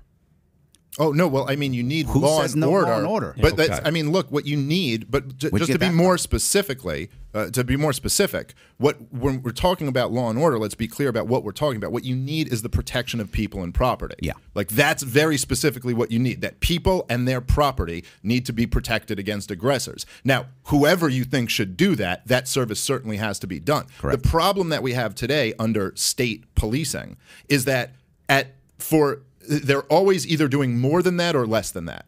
Right, so you have things where you have gun control and the war on drugs and these kind of militarization of the police and tens of thousands of SWAT raids a year, to the point where my friend Tim Pool, who you know on the Timcast show, he's been swatted like multiple times because it's that easy to just swat someone. Yeah. You can literally just call them and go, oh, here they're holding people or they're killing people here, and they go, and it's by the fourth time it's happened. The police department isn't going, yeah, we probably don't believe you because you've already done this 3 times. So we have this one thing where they're going well beyond protecting people and property, and they become an authoritarian force. And then we have other examples in a lot of these blue cities right now where they're doing less than that, not protecting property, not protecting, you can shoplift up to $1,000 in San Francisco or whatever exact the rule is, and that leads to chaos. So what you want to find is you want to get as close as possible to the perfect equilibrium of protecting people and property, no more and no less. So I personally, I think private security, it does a better job of that than state police do. So I'd want to see that expanded as much as possible. Well, that's the policy issue, right? Why do we have things like, why is possession of a drug a crime? Right? That's a type of thing we're talking about. Why is some activity that doesn't hurt anybody, why is that a crime? Right? These are victimless crimes. Is selling it a crime? Why would it be a crime? Selling cocaine a crime? It is a crime. It should not be. It is a crime. It shouldn't be. Correct. Because it's my choice whether I want to buy it or not. I can go to the FDA and I can get a drug that will get me hooked on opioids. Should anything be illegal to sell? I asked Joe this question. Should anything be illegal to sell? Yes, there are issues that you don't want to sell certain things to certain ages. Of course, you can have age restrictions on things to sell, 100%. Should I be able to sell super EMPs? Should I be able to sell nuclear to help you have nuclear power? Should I? If you got the money, you got all the billions, maybe I want to sell it to you as an individual. Well, should I be able to sell that to you? If there's someone who can afford to buy a nuclear power plant. There's a lot of guys today that can. Yes, if they can buy a nuclear power plant and they want a nuclear power plant, they're going to get a nuclear power plant. if they actually want it, they're going to go get it. It doesn't matter. And no one has. So this is a question that libertarians get asked a lot because we're against the war on drugs and the war on guns, and so people will go to the extreme and say, well, what about nukes? It's important to note that no person outside of a state or government has nukes right now, not because they can't get them, but because who else but a government would want to have nukes? In fact, the entire nuclear energy system we have right now, which was originally built more towards the production of nuclear weapons than actual nuclear energy, which is why it's not as efficient as things like thorium plants and things like that, is because it was government leading the way on it, saying, well, no, our top priority is having nuclear bombs, before they realized that it would destroy the planet and that they couldn't use them as freely as they were using them, like in Hiroshima and Nagasaki. That wasn't going to be a new arsenal that they would use all the time. But the point of that is, absent the need by a central authority, by a centrally planned authority to rule over others, there's not really a good reason to have a nuke. It's not something you're be able to use in not in a like good reason to have a lot of things, though. I'm just asking, like, but you're hold on, the you're only asking a question I'm asking. that we're nowhere near. I'm asking a question. Wait a minute. We're nowhere near this. I'm asking a question because I'm asking the question to challenge the philosophy if there's a limit to the philosophy. I'm not asking it because tomorrow I want to buy a nuclear weapon. Of course there's so a limit. let me go to a different area. Let me touch this piece. Yeah. This is common. Well, then we'll all die. We'll all explode. The world will end. Let's start having those conversations. Let's start having conversations on what type of machine gun we can have or whatever. Let's have that conversation, not whether I can defend myself in my home. We are so far from what you're talking about. It's on the planet. I don't think we're far from what I'm talking about. I actually don't think we're far from what I'm talking about. We're living in a time right now that we're 2 to 4 years, we're going to have multiple trillionaires. People are going to have money to be able to become more powerful than many governments and countries around the world. But let me go to the other question. That's my biggest concern, Larry, and I really want you guys to tackle this. Okay. So 800 military bases we lead in the world. Okay. We can probably go away with 90% of them. Some say we can go away with 100% of them. China's got one. It's in Djibouti, specifically because of oil and the whole, where they're targeting to control their oil, where they're getting it from. Fine, let's set that aside. But I want to go back to what I asked him. And I actually am curious to know what you say to this. Say a country keeps becoming a bigger superpower, bigger and bigger and bigger and bigger and bigger. Should we do anything about it, or should we just leave it alone and say, guys, don't worry about it. We're in America. What do you mean? We're protected. What do you mean specifically? Do something about it? Like, what would you be proposing to do about it? Say a little guy calls and says, "Hey, man, Dave, I need your help, bro. They're about to take my ass out."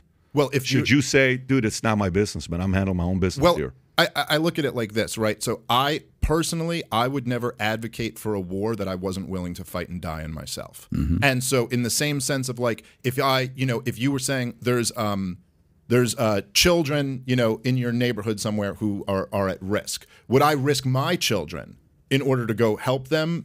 The answer is almost certainly no. And that's just, I don't mean to be cold about it. It doesn't mean that I don't have any sympathy for those kids, but my first priority in life is protecting my children. And I kind of look at that extended out. Now, the bottom line is we are not supposed to be an empire. We're supposed to be a republic. If another country does want to become an empire, which I also think the truth is that we are by far still the richest country in the world, and we can't afford the empire that we're maintaining. We're $30 trillion in debt trying to maintain this empire. I don't think there's any other country who could really maintain it for long. That doesn't mean they can't squash some of their smaller neighbors along the way. I think that it would be reasonable to do everything in our power to try to negotiate a peaceful solution to a problem. So with Russia and Ukraine right now, forget all the meddling that the United States of America has done to help create this mess.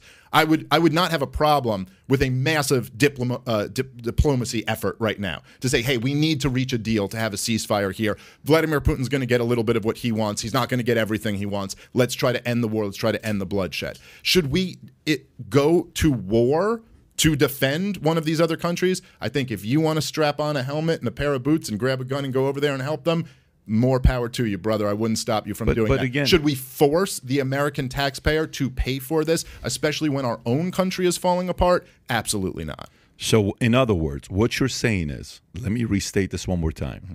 If China keeps picking up pieces on the puzzle, small little countries, and they're bullying them, and Russia is doing that, as long as we're sitting here and it's not affecting us at all, we should just leave them alone. We shouldn't do anything to those guys. Again, I don't know if I'd say we shouldn't do anything. I mean, like, I think you can condemn people. You can try to persuade Condemn is not people. going to. They don't care about condemning. That doesn't bother. No, I'm not saying Xi or Putin. I'm not saying not that hurt that's by going that. to stop, but Yeah. you just use the words literally do anything. If you're talking about should we go to war with nuclear armed countries for other countries, no, I don't agree. Okay, with that. so let's Let me say, give you the let's say, guys, this has been going on for a long time. Let's say they go and all of a sudden, out of the 200 countries that we have, okay, when whatever numbers, 195 to 205, it changes. Let's say it's 200.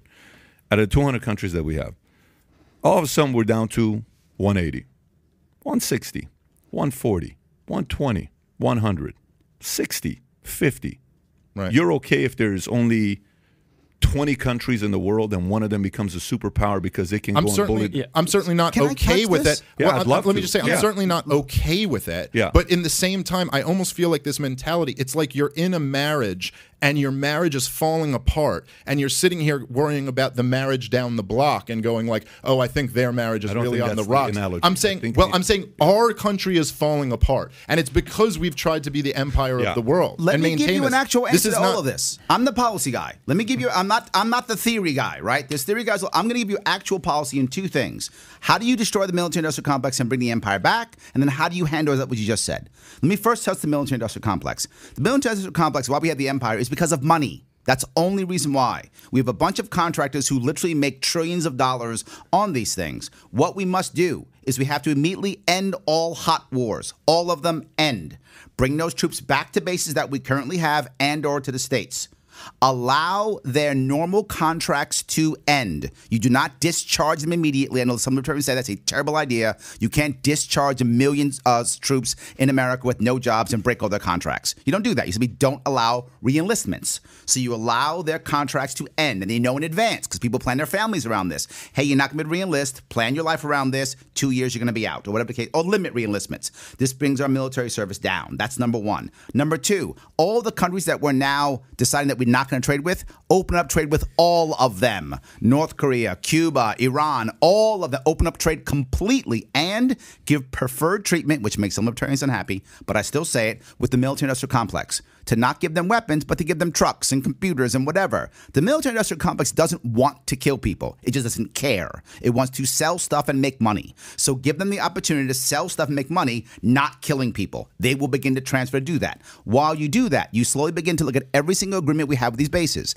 Some are SOFA agreements, some are alliance agreements, and you look at all of the deals. All of them have some out contract, whether it's time or things happen, and you let every one of those out. You get out of every single one of those bases as the agreements go. You don't want to break your contracts, but all the contracts have ways of getting us out. Within 10 years, you will have almost every base removed, with the exception of those that are required to protect trade routes. I think we should retain bases with our naval forces that protect trade routes. Besides that, bring all the troops home, let them go away. Now, how do I stop when someone's grabbing all these countries? No one's grabbing those countries. That scenario you made up is a total fantasy. You Countries are have to breaking be up naive left to and right. say that. The You Soviet have to Union be broke naive up. to say that. No, Russia You have can't to take be Ukraine. naive to say that, Larry. Russia can't take Ukraine. Are How you naive kidding of me? a statement is that? What do you mean? There Go- are more countries. What- Europe has what has more countries happened now in than the- it's in the- ever had. So you're telling me there is no countries that want to take over other I countries? didn't say that. You said 200 to 50. No way. I said it. Okay, No so way. so let me Never ask, gonna happen. Do you own a life insurance policy? I do. Why do you own it? Because I'm going to die one day. Okay, so do you own it because you're going to die tomorrow? Maybe. One day I'm going to die. But you're going to die tomorrow. Maybe. You're going to die the next day. Maybe today. Maybe today. But Maybe. do you know? Larry, let's not go out like that. but Yeah, you- no, You never know. but- I might drop here. dead right now. But do let's you know? not do that, Larry. Yes. Do you know? No, I don't. Okay. Do you have a nuptial agreement? Do I have? No, I Do don't. you have estate planning? Do you have a living do. trust? Do you have a will? I you have do. Okay. So I do. for me, the only thing, and by the way, the military-industrial complex, nobody disagrees with that. Yep. That nobody on the left or the right or the middle disagree. And those who do, they're involved. But Correct. nobody disagrees with that part. Let's set that part aside.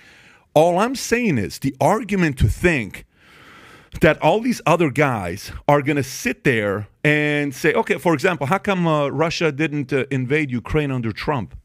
How come? No, that's how not come, what you said. I'm going to be clear on No, this. but What you you're said not was allowing me to make you're my cutting point. down to 20 countries. I am saying that because that to me is I have to have a life insurance policy against that happening, and if I don't have an insurance policy against that, somebody will take advantage of it. It's called nuclear weapons. Well, we have an insurance policy. So it's called nuclear weapons. That is defense. Of course. So it you is. need a major defense so the Yes. enemy knows to not screw with your country. Yes. But there is a big but that we're going with here, and I want to get Spike's feedback on this. This is the one part, okay, that we haven't yet, you still haven't addressed, okay?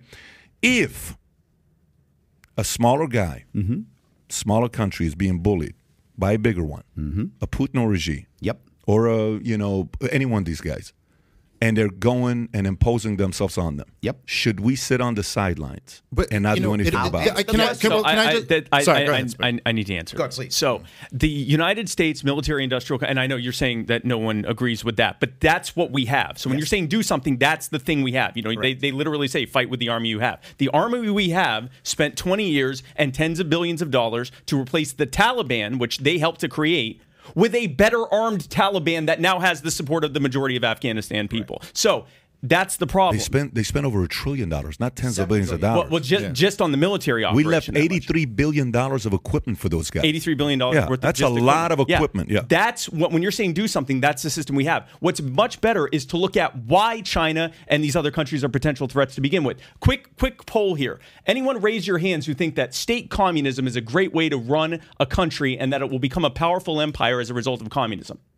Exactly. No one thinks that. The reason it's set up that way is because the other powerful economies are intentionally choking themselves off so that a small handful of cronies in those countries can have a controlled market where they are the ones that control the market by having control of the labor and the production, which is controlled in China. And China's benefiting from that. You just had the G20 countries. Every year, the G8 or G7 now, because they kicked Russia out, but all the major economies get together and they talk about things like global minimum taxes, and they talk about things like climate change controls, and they talk about all these different regulations and taxes, and they all congratulate each other on it. And China is completely left out of it, and they sit there and go, that looks great. We're going to continue to have the most competitive economy because these countries are intentionally choking themselves off, and they're not doing it because they're stupid. They're doing it because the cronies that put those politicians in place in all of those countries are benefiting from that.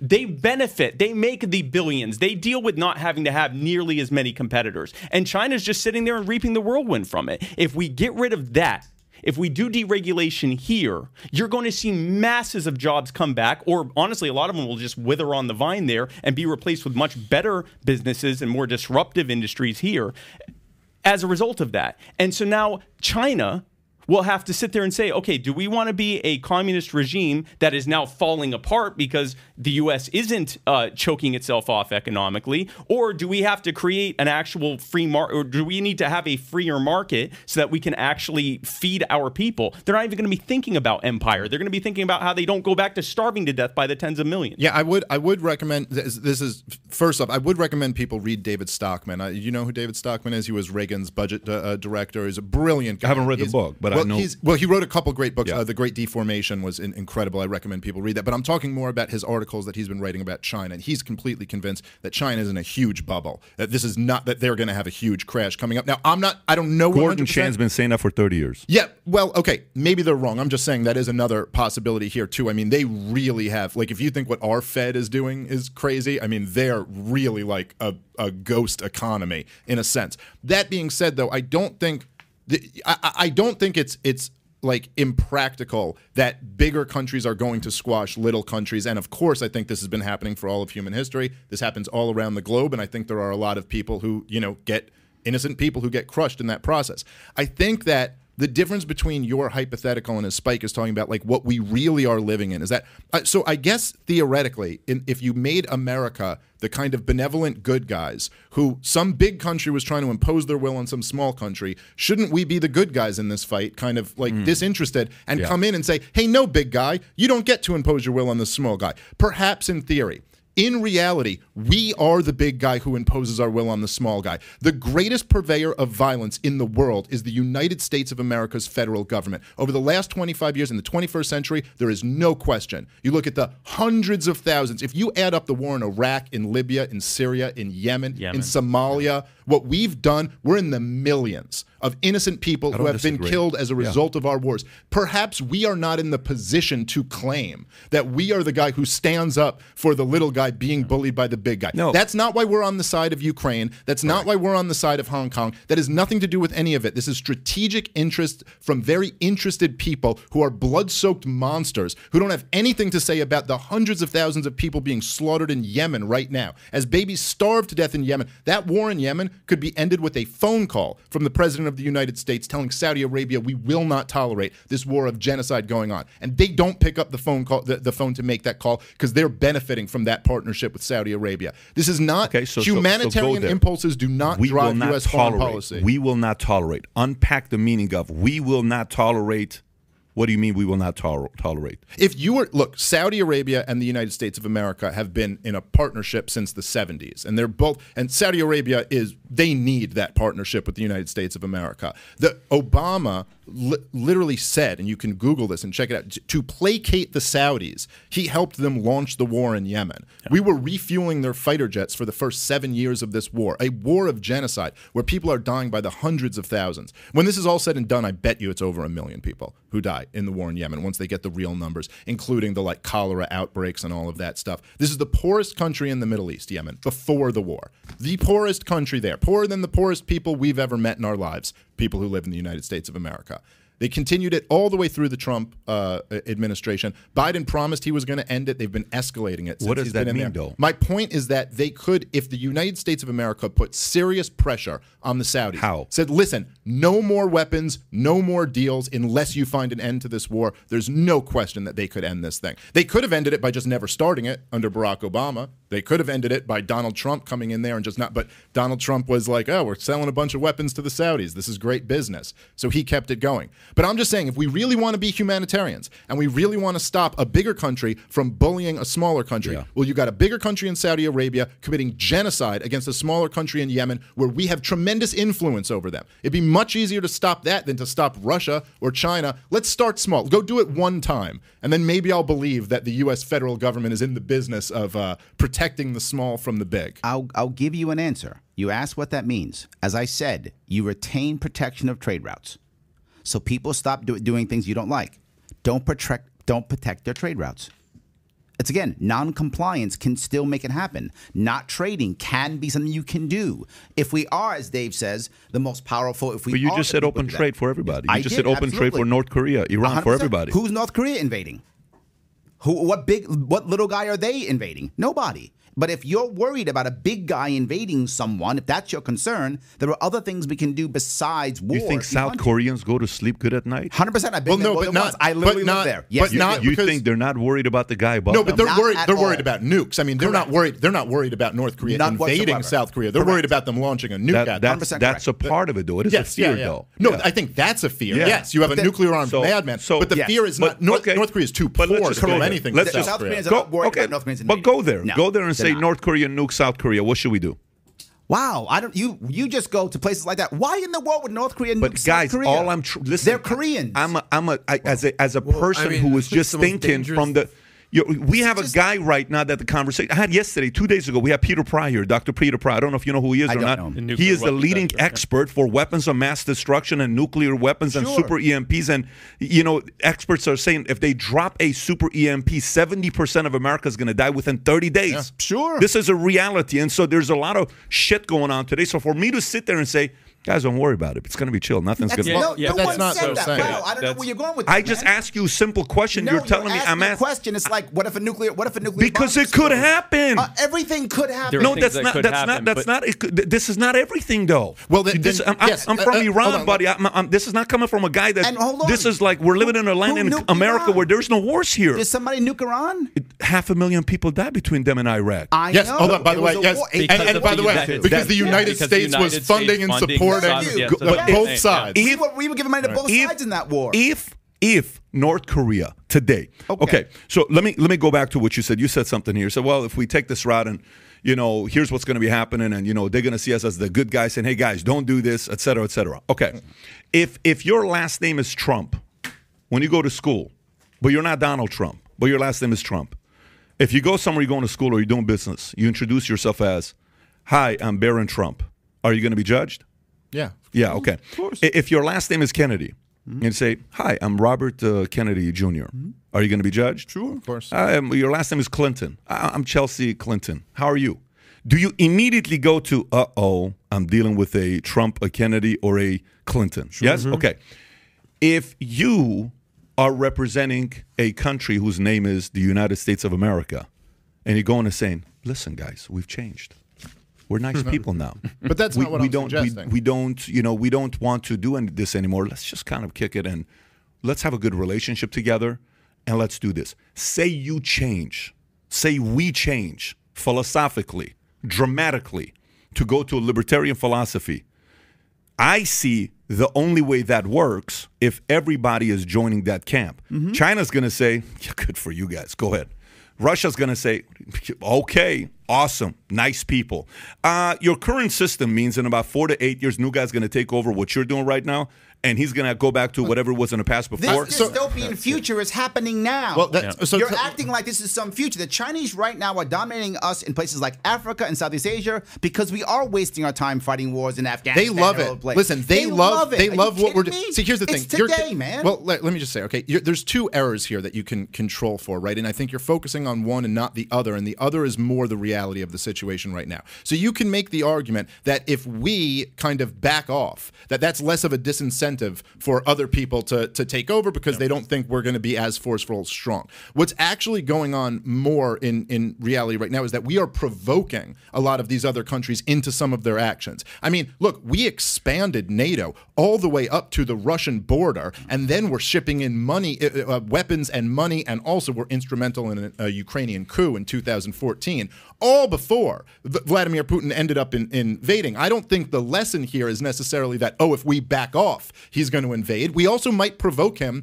by going further. And I think this could be happening. Okay, fine. So and there's Finland also today said that they were considering joining NATO. Right. So it's like this that's is on now Russia's border. now things are escalating higher and higher rather than what we want, which is to de-escalate the situation. Okay. So on top of that, look, do you honestly think? Let's think about this. Does Vladimir Putin or does China? Do they want us out of Afghanistan or in Afghanistan for another 20 years? They want us in They there. want us in for another Yeah. 20 years. They are not looking at what we've done with this empire and saying, "Oh, great, they bankrupted themselves and destroyed their culture. Maybe we could be next on that." I think they'd rather wait. China's been going around and investing with countries while we've been occupying them militarily. We have made the hugest blunder strategically in the 21st century of handing the 21st century to China. We need to stop doing that. What we should be doing is saying, yes, we're going to pull back. We can trade with people, invest with them. We're going to have the freest economy here we can have and be 100 times richer than China, and they're not something we're going to have to worry about. I'd much rather go in that direction than in the direction of, look, it's like this. Anytime, I understand you're saying that you're not advocating for us provoking them. You're talking about how do we make sure that we defend. But once you create this entrenched power, this is where it's going to go. You know, the old Cold Warriors back in the day, before the fall of the Soviet Union, guys like Bill Buckley, he used to say, I basically agree with libertarians, in theory. But look, we got the Soviet Union. So we have to have this big military-industrial complex. In his words, we needed a totalitarian bureaucracy within our own shores just to fight off the Soviet Union, to fight this Cold War. And then when the Soviet Union fell in 1991, they all went, great, military-industrial complex over. Now we can go back to being a normal country. Oh, no, of course they didn't. Then they went, we got to go see about Saddam Hussein. We got to go see about Kosovo. We got to go see. And just wars continued on and on and on because once you have this entrenched government power, well, this is how they make money. This is how they expand their power. So it's not, I don't think you can have it perfectly down the middle where we're this big, bad policeman of the world, but we only do good by everyone. It's too corrupting. This is what the founders all said. This is why we can't go around the world looking for monsters to slay. We have to stay here. 90% of the world is in really bad shape. It's not what first world people live like, and I think you know that. It's not. That is a sad, difficult reality. But the best thing we can be is be a city on a hill. Be an example to these other countries. Let them learn from us. If we're richer and happier and more prosperous and more free, other countries will try to emulate us. We can't enforce it at the barrel of a gun. And it's not going to work. And stop subsidizing our threats. Well, that's for sure. Whether it's the CIA funding the next terror group that we haven't even heard of yet, like they did with ISIS, like they did with Al Qaeda. Whether it's like we're talking about essentially subsidizing the economies of Russia and China through bad regulatory and tax structures here that make it harder to do business here. Whether it's, what started with the Middle East, Operation Ajax. Eisenhower, because he didn't like the democratically elected government that was in Iran, he replaced it. He did Operation Ajax, which was the CIA going in and deposing the democratically elected government, replacing it with the Shah, who was very unpopular, right? And so he comes in and comes back in with a vengeance, and that leads to the revolution. Yeah, it leads to the Iranian Revolution. Okay, so now you have the Ayatollahs in charge. This is what happens. When we're saying what are we going to do about it, what we should do about it is look at how we got here and then how we can fix it. If there were a stop China from invading anyone button, I don't think anyone here wouldn't press it. But there isn't. What there is a military-industrial complex that has proven itself really bad at doing things other than making money for cronies and corporate interests, killing lots and lots of people, and making us all less safe in the process. Do you think there's a likelihood that we're going to have another Hitler? No. Are you saying in the States or in the world? No. Worldwide, not in the States. Do you think there's a likelihood that there will be possibly another Hitler? I think it's unlikely. I mean, it's not impossible. Look, I think you have three figures in the 20th century who kind of rise to that level of evil in Hitler, Stalin, and Mao. Yeah. And so the idea of having another one of them, I think that might be a type of unique evil that was somewhat unique to that time in this post-industrialized world, in the aftermath of World War I. I think it would be much harder to pull off today in a world where information travels so much quicker around the world. That doesn't mean it's impossible. And nuclear weapons too. Nuclear weapons also. I do think it is likely. I want to say I think it is likely, and we have to look at what led to the Hitler and Stalin and Mao. Which, by the way, it wasn't them as individuals. If it hadn't been them, it would have been someone else. Okay, so in Hitler, we had the Weimar Republic, which did out-of-control spending. Also, the after effects of World War I. World War II is basically an extension of World War I. There was a 20-year truce that happened there. But in the meantime, you had the Allied countries that were just destroying Germany's economy. Germany's government was spending money out of control, and it led to the money being worth absolutely nothing. And that allowed a madman like Hitler to come in because he provided a stark contrast to what everyone else was saying. And that allowed that to happen. And it was also our Federal Reserve. I mean, if you look at I think it was in 28, the the Nazi Party destroyed in the elections in Germany. Then they came back again in the special election. Was it in 30? I think I might have it's right around these years. And they came back and they took a bunch of power. This was how the Nazis got in power, and it was all because of the Great Depression, which was caused by our bubble bursting here that the Federal Reserve created, and then all of the debt got called in from Germany. It destroyed the German people, and of course, enforcing the Treaty of Versailles, as you said. Look, Woodrow Wilson in World War I said we have to make the world safe for democracy, right? Kind of this argument. Yeah. We had despots in Europe, so we have to go there and overthrow them. And we overthrow that. The kings and queens, the monarchs are all gone in Europe, in England in name only, but the monarchs are gone in England. And then in the aftermath of World War I, you got Adolf Hitler, Vladimir Lenin, and Joseph Stalin. And those monarchs looked pretty good at that point. Well, I want to bring up one quick point, though. I'm not against fighting. I'm a Marine. I'm not afraid of violence. I'm trained to be violent. Tons of my brothers and sisters have gone over there and lost arms and legs. But my worry is, why are my Marines leaving their legs in the streets of, I don't know, Kandahar or Baghdad? If I'm going to leave my legs in the streets of Manhattan, I'll fight for my city. I'll fight for my country. I'll fight for my nation. I'm not afraid of that. But why are we sending literally millions of men and women to go fight overseas, and when they come back, we treat them like garbage anyway, and then they don't even know why they died. They don't know why their lives are ruined. This is not the right answer, right? If they're gonna die, and I'm telling you, I know these people. They would lay their life down. And when I was a Marine, I would have ordered men to their death, or I would have gone to my death, because Ronald Reagan, who was my first commander-in-chief, would have told me to do so. Yeah. And many of them would do it. But why are we doing it in Afghanistan? Literally for nothing. In Iraq, literally for nothing. The active duty military people vote and send more money to the most anti-war presidential candidate. Ron Paul got more money from active duty military members than every other Republican combined in 2008 and 2012. Donald Trump got far more support from the military than Hillary Clinton when he was taking a more dovish stance in 2016. The people who actually have to fight these wars are the ones who know what's up, and they don't want to do it. Gary Johnson was popular with veterans too. Even he got some like double digits, right? Yep. I've been to almost all 50 states at this point in just the last 2-3 years, during the campaign and after the campaign, working on You Are the Power and growing that now. doing that, I've met with people across the country. I would say that at any event that I do, anywhere from 20 to 40% of the people that come out are either active duty or veterans who are coming. What brought them into libertarianism was either me or someone else, Dave or Larry or Ron Paul or whomever else, telling them that we were against the wars of intervention. We were against the military-industrial complex. We were against the Veterans Administration it's not even single payer, government-run healthcare system that's completely destroying their health, the health that they were promised when they came back. That's what's bringing them to it. This system isn't working. It makes us less safe. It wastes a bunch of money. Countless scores of people are dying overseas. Many more are coming here and dying. Veterans or people are going over. Active duty troops are going over there and dying. The ones that are fortunate enough to come home not in a flag draped casket, come home with PTSD, traumatic brain injuries, all sorts of health problems. They're given the worst form of health care in this country, the Veterans Administration. 1 out of every 10 homeless people is homeless. 1 out of every 10 people in prison is a veteran. Yep. 1 out of every 10 homeless people is a veteran. 1 out of every 10 prisoners is a veteran. It's actually higher than that now. And this is as a direct result of this system. So when we're saying do something, yes, we should do something. And that something is looking at the root cause of what even caused a communist regime to be powerful in the first place and stop doing that. Yeah. So for Jessica, do you have anything to say here? Because we're about to take a shot of tequila after this, because I think.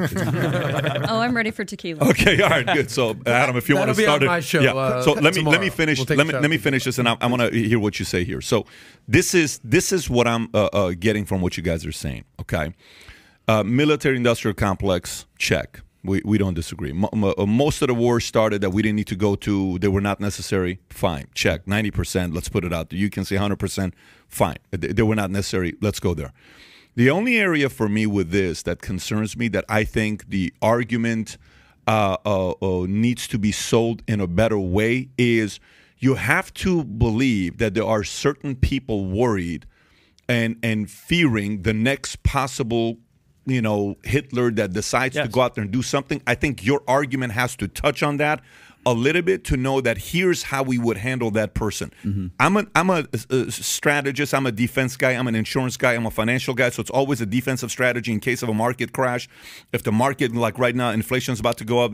Goldman Sachs, we had a meeting with them last week saying the last time the interest rates went up twice in a span of a quarter, 3 months, we had a recession within 24 months, 60% chance there's been a recession. Well, we're in a recession right now. We're about to go through it. Home property value is going to drop. You guys are seeing what's going on with crypto, what's going on with Bitcoin, what's going on with Ethereum. You can't keep doing this. They raised it 0.5 point in the highest in the last 4 decades. This time is coming. So how are we prepared for it, right? Mm-hmm. This isn't, we're never going to have another recession. We're never going to have another depression. That's naive to think that. No, it's coming. We're never going to have another Hitler. We have to think, we have to say there's going to be one. We have to say, if there is, ... That's the only part I'm saying. If a country like a China or Russia decides to go out there and impose around their neighbors, what are we going to be doing? I guess the point that I think I was trying to get at before, and I think this is a bitter pill for a lot of Americans to swallow, that if you're looking for someone, that's us right now. Yeah, that's what I we're was the ones who have been that. We have I mean, have if that you want to talk self-awareness. about the blood that Vladimir Putin has on his hands, they make this huge deal about when he invaded Crimea. You know how many people died when he invaded Crimea? 6. 6 people died in the invasion of Crimea. Now, in Ukraine, there have been, it looks like, tens of thousands of people dying, and that's 23,000 of his own people. Yeah, 24,000 of his own people. It's horrible. It's inexcusable. I'm the most anti-war person on the planet. I'm not making any excuse for that. However, it's just like, look, it doesn't always have to be Hitler exactly, but there can be very, very bad people who kill a lot of people. That was a pretty unique thing. Hitler, like gassing children and stuff. That was a unique evil, maybe the most evil thing in history. But if you're looking at who is the great evil right now, objectively speaking, we're sitting on the other side of this equation, which is, I think, a bitter pill to swallow from the inside of the empire. So my perspective on that is just like, look, we got to, let's work on rolling that evil back. If there is a Hitler that rises up outside of the United States of America, some evil person, then yeah, I agree with you. There should be contingencies in mind. We should be thinking about what can we do to kind of have the whole world unite against this unique evil if that were to arise. However, my only point that I keep kind of, harping on is that we are definitely the closest to that right now. Not us, our federal national government. And this has been sold by always invoking this guy's the next Hitler. Saddam Hussein was the next Hitler. And then Gaddafi was the next Hitler. And then Assad is the next Hitler. And then every single war that they want, they always tell you this guy is the next Hitler. So I am just more concerned. I think in reality, it's much more of an issue, the blood that our country has on its hands right now, and the fact that this obsession with finding the next Hitler leads to claiming people who could never, like the idea that that Gaddafi, after decades of ruling this country, was about to go Hitlerian genocidal was complete nonsense. And it's basically been demonstrated at this point that all the intelligence on that was wrong. And look at the result of it. Would you put Gaddafi and Putin in the same camp? Like Putin's not capable of doing that? No, Putin is more capable. Yes, they are more capable than But to deal with those was. people, you don't have to have a military-industrial complex. That's my point. If we, we're not saying that though. Yeah, That's what I'm saying. No I'm one's being saying clear on that. No, nobody here is saying that at all. You don't have to have a military-industrial complex to deal with the next Hitler, whatever that next Hitler is. No. You can do it without the military-industrial complex. Hitler, Stalin, and Mao were left. Well, Hitler was a right-wing reactionary. Was the leader of a right-wing reactionary movement. Stalin and Mao were leaders of the left-wing reactionary movements. Actually, Lenin was, and then Stalin took over. But Mao was in charge of the left-wing reactionary movement in China. These are reactions to bad systems. It wasn't like everything was going great in those countries, and then mean old Hitler, Stalin, and Mao showed up, or mean old Lenin, Hitler, and Mao showed up. We have to look at what leads to these things happening and then fix that. Yeah. This is like going to a doctor and you have cancer and they go, oh, well, you see, you got a burn there on your skin. We're going to deal with that. Well, the burn's being caused by a cancer, a systemic problem that needs to be fixed. And if you don't deal with the cancer, then you're just going to keep dealing with symptoms until the patient dies, right? These are symptoms. Hitler was not the problem. He was the symptom of a problem. And what Stalin and Mao were not the symptom. They were the symptoms of that problem. The problem is a system that benefits a very small handful of people by design at everyone else's expense. That's why libertarians focus so much on the Federal Reserve and on the central banking system and on things like that. It's that leads to those. Yeah, and look, even with the worst of all of them, Mao Zedong, right? I mean, he has more deaths on his hands than Adolf Hitler and Joseph Stalin combined. And look, Richard Nixon went over to China and shook his hand. And Pat Buchanan, the most right-wing, guy you could think of, was writing speeches for him. Pat Buchanan literally said in his book that he was making himself nauseous because he was Nixon's speechwriter, as he had to write these nice things about Mao Zedong. I mean, imagine writing nice things about the most worst human being who's ever existed on the planet, But he did that. And that opened up relations. And that was better. If I was thinking about how to deal with a country like China or like North Korea or something like that, I'd be almost down for some like guerrilla private organization to be like, we're smuggling DVDs and like internet hotspots into this country to open it up. So that's what they're terrified of. That's what North Korea is terrified of. They're smuggling DVDs from South Korea, and they start seeing the South Korean soap operas, and they go, why do they have so much food on their plates? You've been telling us we're richer than them. Why? I've never seen this much food. You know what I mean? It's like the question becomes like to Spike's point, what caused this cancer, and then what is the cure for it? Yeah. And the cure for it isn't military confrontation. They said the downfall of the USSR wasn't anything militarily; it was freaking blue jeans. Yep, that's right. And movies. It was that and really, what is that? That is a result of the fact that our economic system of capitalism, even the kind of corrupt capitalism that we had, was superior to their economic system, and that they ultimately wanted a good life like Americans were having. Right. So does everyone. How much longer after Karl Marx wrote his book, Communist Manifesto, we had a country that was a communistic country running on his philosophies? About 50 years, right? Yeah, 50 years? 40, Is that the 50 years? timeline? Okay. About 50 years of that. So Nolan came out in 71. It is now 2022. So we're it's due. About 50 years. And We're due. Our time. there's not Our one time. country for libertarian. Our time is now. And the only ones you can say, maybe New Zealand's got an element of it, but not necessarily fully there.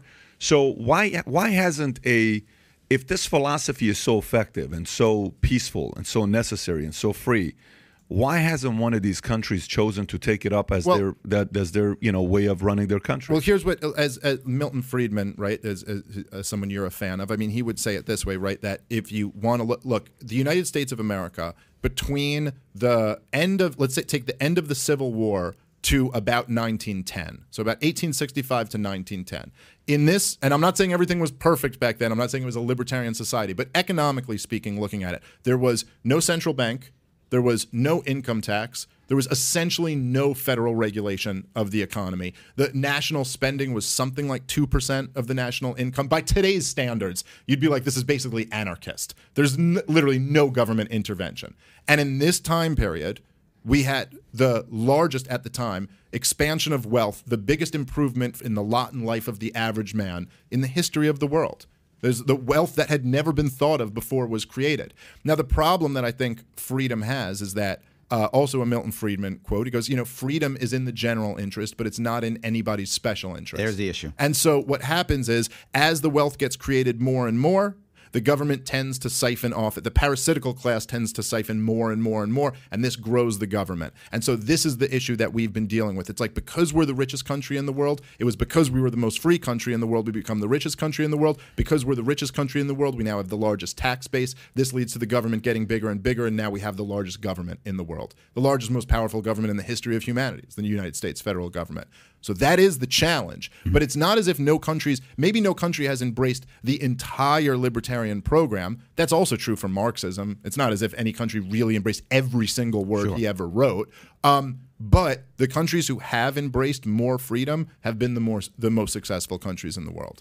So I think my view for what the solution is to that is to create as much of a libertarian populist uprising as we can have. Yes. I think the more people that believe in these values, the more libertarians there are, the more likely we are to live in a libertarian. Libertarian and independent?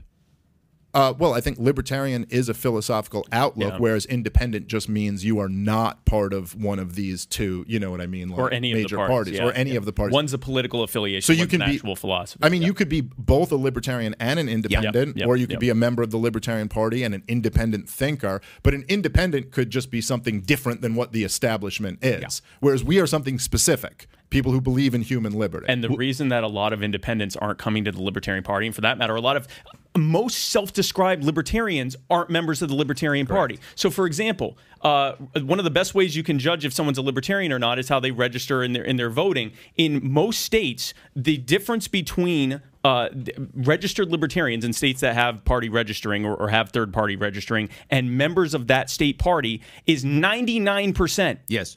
It's like 1% of not, and I'm not talking about the population of the state. I'm saying people that have already identified as libertarians are not joining the party, and the reason is, and I think this is what you're saying. You're not asking from a philosophical standpoint. You're saying, why are people not becoming libertarians? And I think the answer is because our focus has been wrong. We talk all the time about what libertarians are going to do for the wars, what we're going to do for healthcare, what we're going to do in D.C. and with the Federal Reserve, and those are good things to talk about. But long before the vast majority of people who actually decide who is in office decide to give us a shot, they want to see how we're going to deal with things in their backyard. I'm trying to talk about it. No, and I know you are. And the reason that coming out of the campaign, the reason that I started You Are the Power is because we're doing exactly that. Localized, grassroots, single issue activism. Show people what libertarianism looks like as policy, how it actually looks like in practice instead of these great theories. I can come in here and sell you the best idea possible, but if it never happens, then it makes just as much sense for me to say, the way we're going to deal with China is by me throwing magic thunderbolts at them, and then that'll fix it. With the likelihood of us winning the presidency right now, I might as well give that answer. It makes more sense for our main focus to be on where we're actually already winning, sometimes despite ourselves, which is at the local level, which grows us as a party. Yep. It shows people that we aren't this, utopian pipe dream. It's actual common sense, feasible things that can be done, and we can build up from there. And we build the infrastructure, because not only when The Rock converts to libertarianism will he be able to win because we have the structure in place, but he'll want to in the first place instead of just joining one of the other parties and trying to change it from the inside, which never happens. That's a scam there. But the reason that they would do that is because right now we don't have much to offer them. So we have to build from the ground up. And if we don't do that, then we're going to be here 50 years later talking about, in theory, how ending the Federal Reserve would end our 400% inflation rate. In 2018, after I won ballot access and party status for my party, Libertarian Party in New York, I crossed the state again in 2019 after I had lost. But by the way, to your point, there were 7,000 registered libertarians in New York State in 2018. I got 100,000 votes. He's a prototype of what I'm talking about. Exactly. That's exactly what he said. Yeah. So then after that, I crossed the state again. And in 2019, we had 107 victories at the local level. We went from 0 libertarians to 107 in 1 year. And then the state afterwards decided, we're going to change the rules on how you can get in the ballot. So now we couldn't get in the ballot anymore. And you might say, what does that mean? Most people don't realize getting on the ballot, just being on a ballot so you can have a choice to vote for me, costs hundreds of thousands of dollars, takes massive amount of people to get on the ballot. You can't get on the ballot. When the people independents came to me with tons of money and said, Larry, we want to run as an independent in 2022. People will ask me that. 2020, 2020, we want to run independent. I said, great, you're going to have $40 million and you probably won't be able to get in all 50 states. They're like, what? I said, yeah. Well, we have that money. I know you can raise $50 million, but you can't get through the red tape to be on every single ballot in 50 states. Just run Libertarian. We've already done that already. Yep. They're like, oh, well, we don't run independent. You can't. If you could run independent, there'd be a President Bloomberg right now. Yeah. It's impossible. Ballot access is one of our biggest issues, which is why I run to gain ballot access so people can get on the ballot. And we just got hammered again in New York State. Now I got to get 45,000 signatures in 6 weeks. And they just made new laws that destroyed our local congressional districts. So now Congress people can't even get on the ballot as independent because there's no congressional districts. Let me ask you. They hammer us this way. Tell me who is a major influencer in America today that has libertarian tendencies. Would you put Musk in that category or no? No, I put Musk in that category, Rogan in that category, absolutely. I put Drew Carey, who talks to seniors every day in his TV show. Would you put Thiel in that category? Yeah. Thiel's in that category, I think right? he's certainly very interested in libertarian ideas. Right. I think he kind of is somewhere between a populist and a libertarian. Musk, what would you say Musk is? Musk, I think, is actually a left libertarian. I think so is Rogan. I think both of them are left-leaning libertarians. Okay. So who has sat down with these guys to try to get them to start selling the concept of libertarian? Well, not Rogan. I'm talking Musk. Well, yeah. I mean, Joe's a good friend of mine. But there's, in terms of, I'm trying to work on him to get Peter Thiel and those guys on board. But I think that, I mean, there's a guy to do that. Peter Thiel, I believe, donated to Ron Paul's campaign. I believe so. So I think he's well aware of these ideas. Also, weirdly enough, Jack Dorsey tweeted out Murray Rothbard article, Man, Economy, and State, which to me is like the greatest libertarian piece of writing in history. Well, he's a big crypto Bitcoin guy. Yeah, so he's kind of in that world. But I don't know what his deal is though. Because he's like, now he's like, Elon Musk is right. No one should be kicked off Twitter. And you're like, can I ask you were there for a while, man. Yeah. Could have heard this. Larry brought up Andrew Yang. We had Andrew Yang, a month ago? Yeah. He's endorsed me. I'm literally backed by the Forward Party. My question is, okay, so he's starting this new Forward Party? Party. Okay. Yes. That's essentially a competitor to the Libertarian Party? No, an ally. An ally. It is an ally, 100%, because they want to break the duopoly just like we do. We are 100% allies. Okay, but aren't you guys we competing for votes? Well, but yes, we are competing for votes, but we are allies in crushing duopoly. That's why he realized it's hard to run within the party, right? Mm-hmm. He realized it. Amash realized it. Tulsi Gabbard left the Democratic Party. I mean, maybe not officially, but in reality she has. They're all leaving because they realize the two-party system doesn't work. That's why we're allies. We are all allies. It's like when the Japanese invaded China. Right? There were the Maoists, and then there were the Chiang Kai-shek people. They got together to fight the Japanese.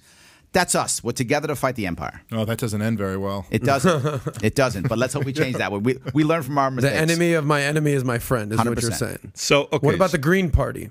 We work together. I know Howie Hawkins. Howie Hawkins is my friend. We're both Marines. And by the way, Howie Hawkins is so far left, we get our guns back. He's actually pro 2A. He's a real socialist. He literally was the Socialist Party nominee in 2020, and he is my friend, and we are absolute allies. 100%. Is there enough room for all these parties that are getting 1%? If you add them all up, remember, New York State is a plurality state. I don't need 51% of New Yorkers. I need 35% of those who vote. Mm-hmm. There are 18 million New Yorkers, about 12 million eligible to vote, 10 million registered to vote, about 6 million actually vote. So if I get about 2.5 million votes, I win. So I need about 1 in 8. I don't even need a majority. I need 1 in 8, and I'm the governor. Larry, for the people you were talking off camera, how are the conditions in New York? What's happened in New York the last 10 years? Oh, my God, horrible. New York, we've lost over 2 million people in the past 11 years, to include this guy right here, which makes me angry. But yes, we've lost lots of people from New York. They all take off and they leave because we're too oppressive, right? Our government is so oppressive that it breaks up families. My mother had to retire and eventually die in South Carolina because she couldn't afford living in New York State, and she left her grandchildren for that. It's terrible. New York State is a basket case where we now have a budget that went from $170 billion to $220 billion while we're losing millions of people. That math doesn't work. We just keep raising our budget. We just keep making things harder. We keep making more rules and regulations. We keep crushing our families.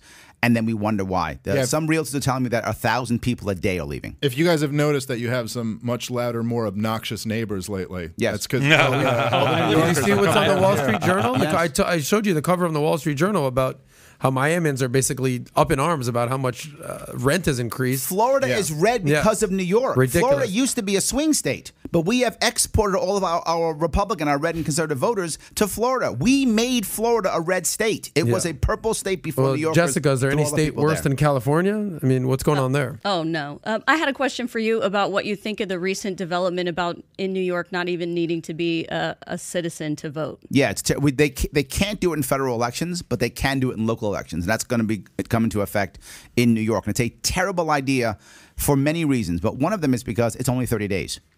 Which makes it extra bad. So well, maybe I should go visit so I can come vote for you. You can. Oh, okay. Show up. Great. But yeah, show up and 31 days or exactly. Yeah, just stay for 31 days and you can vote in New York City. That's a city thing, not a state thing. It's a city thing. Can we go to the next topic? Borders. Libertarian. Come on, borders. So I talked to Joe about borders, okay? Let people come in. Don't worry about it. We don't have to worry about it. What is your position when it comes onto the borders? Oh, yeah. So I have a very different outlook on borders. And there's a big divide. There's been a big split amongst libertarians. I'm not an open borders guy. I don't believe that that's the correct libertarian position.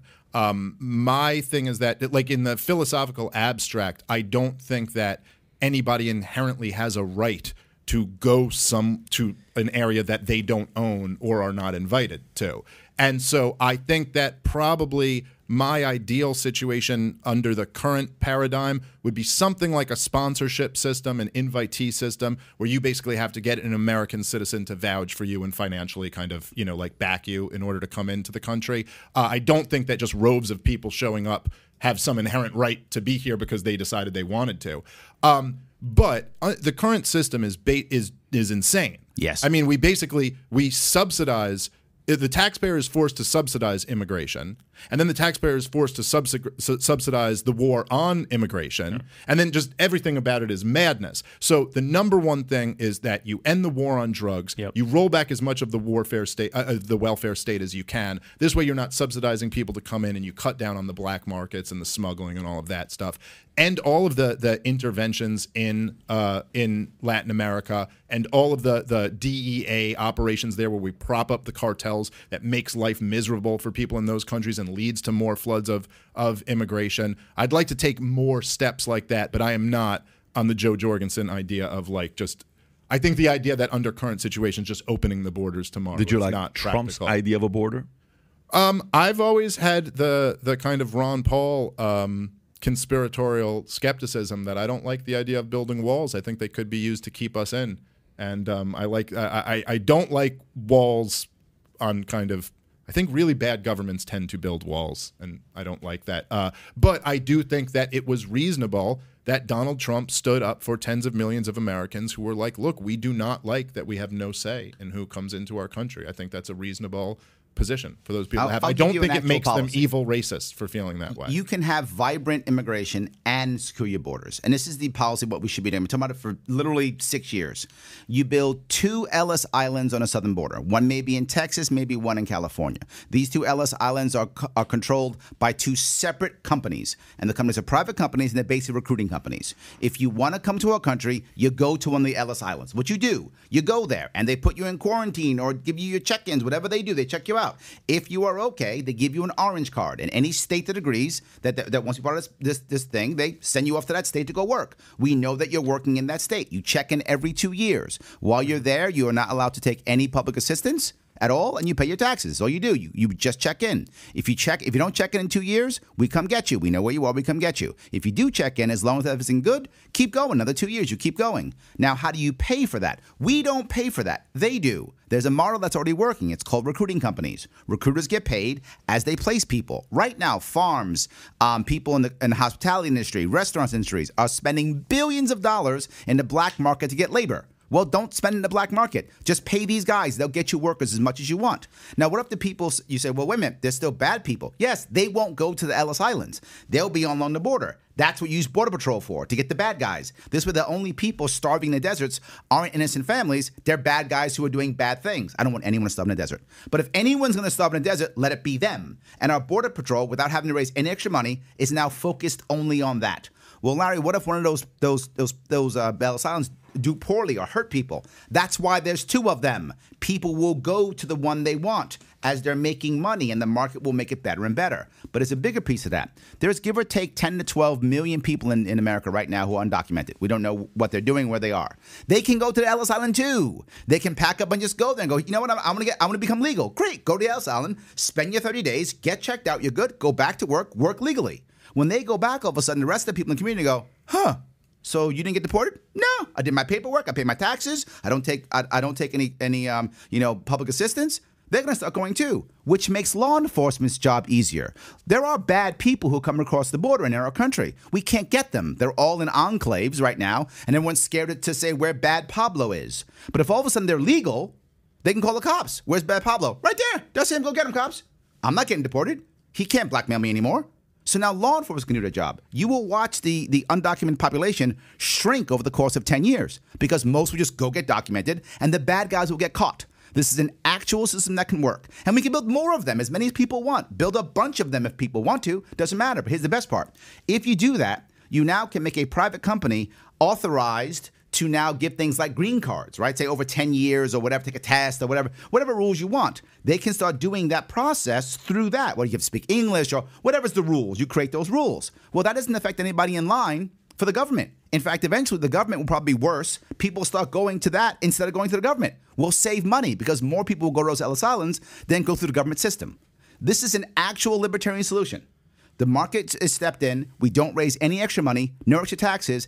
Everyone gets better service, and law enforcement is assisted. And if you couple that with what Dave was saying, ending the main reasons for these massive surges to begin with, which is the DEA and the CIA and other government agencies through the war on drugs, sponsoring the U.S.-sponsored cartels to fight against the Russia and China-sponsored cartels so that they can take over this country and massacre anyone that didn't vote for their candidates. That's why they're fleeing. That's why you have, think of the Sophie's Choice situation that so many people there are making, where they're sending their children off with smugglers they don't know, knowing the likelihood of them getting raped, them getting sex trafficked, them ending up in one of these cages. I'm sorry, Joe Biden's president now. These shelters, they're not cages. They stopped being cages January of 21. But they're doing that because they know the likelihood of them staying there is almost 100% that they'll be killed. That's the kind of problems that are being caused by the war on drugs. When you end that, a lot of these surges aren't happening. And now whatever system we use, whether it's through sponsorship, whether it's through more of an Ellis Island style system, whatever it is, you're not going to be managing all of the people that are coming here. The current system we have now, the war on drugs and the war on migration, have led to both a bunch of people who are just trying to flee violence in cages or being separated from their families, which, by the way, is costing the taxpayer anywhere between $500 and $800 per day per person. Many of them spend months in there. You want to talk about a welfare system that costs far more than any welfare system, right? You've got that going on. You've got this major impediment to the flow of goods and services and people across the borders. Incredibly, to your point about walls being used the other way, increasingly traffic into Mexico is being stopped by Border Patrol agents for national security and drug control reasons. It's for control. It's another way to skim, right? But so that's happening. And in the midst of all that, there are still millions of people here illegally, including MS-13 members and all the worst scary people, and also a lot of people that aren't. There is no legal process for them to come here, so they came here illegally.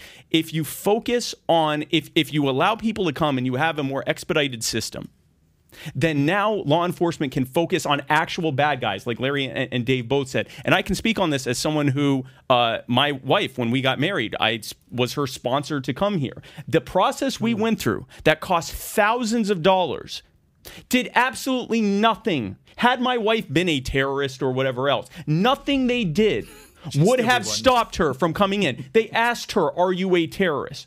No. Okay, are you a communist? No. They asked her if she was a Nazi. My wife is black and I'm Jewish. She told them that, Okay, just we're talking Good about for you, by the We're way. talking about do something. What was her answer? Yeah, I'll get to that. Don't okay? leave us in I'm suspense trying here. to create a cliffhanger here. Okay, listen. I know how to build up a story. So they asked her if she's a Nazi. She said, "I'm black. My husband is Jewish." Do you know what the response of the people who we have put in charge, or our government has put in charge of protecting us, said? Well, ma'am, your husband could be a Nazi if he wanted to. He's an American citizen. These are the people, when we're saying we need to protect ourselves from the bad guy. This guy heard I'm black and my husband's Jewish, and somehow that made him think, well, he could be a Nazi if he wanted to. We're not sending our best, okay? When it comes to this, we're not sending our best and brightest. This is another government program, and government programs don't do a good job at fixing this. We fix this by dealing with the government interventions that have made this worse, and then whatever is left, we can deal with that through through sponsorships, through a private Ellis Island system, whatever. But do it in a way that now it's not this massive, crisis surge. You don't have this humanitarian crisis on the border. You don't have children in cages. You don't have millions of people here illegally, including gang members and everything else. And if there's any shot that they have of stopping bad guys from getting in here, it's going to be from them focusing on the people who are the most likely to be the bad guys, because coming here for the right reasons is easy and able to be done. So you guys are on the same page on this topic. Borders. More or For the less. most part. I mean, like we have slight differences probably between all three of us, but I do think that really what we'd all probably agree on is that right at the heart of this is a war on drugs issue. I mean, the major problem that you have at the border is the gang element of it, the criminal element of it, the drugs that are being smuggled in, the crime that's associated with that. And much like, when we tried prohibition, that all of a sudden it was like there was this criminal gang mob element that rose up with it. Now, after repealing prohibition, the murder rate dramatically fell. The crime rate dramatically fell. Now, alcohol still is a problem. I mean, alcohol isn't great, and there are people who abuse it. There are people who ruin their lives over it. Yeah. There are people who get very violent when they're on it. It's there's a bunch of problems with it. But you don't have the gang criminal problem still associated with alcohol because it's legalized. And likewise, that would happen with these other drugs as well. That doesn't mean there's no problems associated with it. Like everything in life is trade-offs. There's costs and benefits to everything. It's just that the costs are far worse of black markets and prohibition than they are of legalization. Which government institution, like where does the government get things right? That's a tough one. When it fails to intervene. I want to say something here. When it comes to government, like, would this be border patrols that are working for the government? Is this who would be on the border? You need the border patrol. That's a government agency. Yeah, I'm not saying you heard me say it. I'm not about abolish everything immediately. I'm about create institutions that are private and community to give the support we need. Then government institutions will either get better, I can't see how, but they might, or they'll begin to go away because other community will step up. Better. Yep. Correct. Something better will step up, but we have to create an environment. As long as government monopolizes everything, we're not able to have community support. And then that's my issue. This is why I like the Ellis Island private idea, because eventually what will happen, immigration could be controlled by privatized companies who know what they're doing, compete against each other to make sure they do things right. We won't require a government. Eventually they'll want to patrol their own. They'll begin to do this on their own if we create the right environment. The problem I have is most people want a 30-second, 10-second solution that's magical. These are systemic issues that will take 10 years to repair, but we've got to set the ball in motion. That's the key. Government is driven by a high time preference that they have helped to create. They have helped through government schooling to teach everyone that there's this terrible thing that's happening because we're letting you do this. We're not going to let you do it anymore. We have a magic fix that's going to fix it. Oops, that didn't fix it. It made it worse. We need more control. And it's an endless cycle. We saw this with COVID. We've seen this with terrorism. We've seen it with everything. Yeah. Now, the problem is, if you don't have something to replace it with, then ultimately it's either this or nothing. Now, sometimes nothing's better, but there's something better than nothing, which is something that would actually fix that problem. Perfect example, Bitcoin, cryptocurrency. How much easier is it for us to sell people on ending central banking because there's something already in place? If there wasn't, and they said, well, what are you going to replace the Federal Reserve with? Well, it's going to work out. The market will fix it. Saying that to the average person, you're basically saying to them, or what they hear is, I don't really care. I care more about my ideas than your well-being, and I'm super smart, and I'm trying to tell you that. That's what the market will fix this sounds like. You have the market. If the market can fix this, then let's use the market to fix it, which is why, again, we need to focus more on, identifying the problem, Okay, here's the problem and here's how it was created or made worse by government. But then also, here is a solution that is outside of government so that government now, to Larry's point, can either compete with that or just not do it anymore. Let's talk about what government is for a second. Government is, at its core, a monopoly that is enforced with violence, financed by theft. Now, whether you think government's necessary, not necessary, whatever you consider yourself, let's just take a step back on what government actually is. Now, let's ask this question. If you were going to come up with the best way to provide a service, would you settle on a monopoly that is financed by theft and enforced by violence? Is that where you'd like to get your chicken sandwiches from? Is that where you'd like to get your health care from? Is that where you'd like to get different things that you need from? No. A company that can do whatever it wants to you and does not have to provide you with any value. And the only reason that you're even using them in the first place is because you have no other option and they will punish you if you don't? No. But we also can't say, well, we don't need government. We can just do it ourselves. We have to actually do it ourselves and provide actual feasible solutions. And when possible, with borders, not so much. You'd have to actually have government policy to bring in things like the Ellis Island or whatever. But outside of that, like, for example, cryptocurrency, the blockchain, mutual aid, working together on the ground, you can actually come up with real feasible solutions that work. So that instead of me having to have this long, high-minded, philosophical first principles discussion about how libertarianism is going to work, I can just say this. That fixed it. It's literally what I'm doing. It's why every time you ask me a question, I said, I will give you a policy. Yeah. You may not have liked my answer, but I gave you an answer every single time. I didn't fall back to ideology, didn't fall back to concepts. I said, we will do this every single time. That's why people are following me, because I give them actual answers. At the end of Joe Rogan's show, if anyone watches it, by the way, episode 1167, if anyone happens to just want to watch it, at the end of that episode, he said, Larry, I love your ideas. Where'd they come from? I said, well, me and my team, we put them together. We put policies together. He goes, you better lock those things down. I said, why? He said, people will take them. I said, take them. I don't have to run that. I can go back to my business. Yes. Take it, fix the country, fix my state. I'll go home. I don't have to do this. I got stuff to do. I got a family. I got friends. I'll go do that instead. So I'm about policy. That's what I'm all about. If we have better policies, people, to your point, will just go, yeah, that makes sense. Spike, Larry, Dave, 2024, who would you like to see be the leading candidate or the nominee for Libertarian Party, representing the Libertarian Party?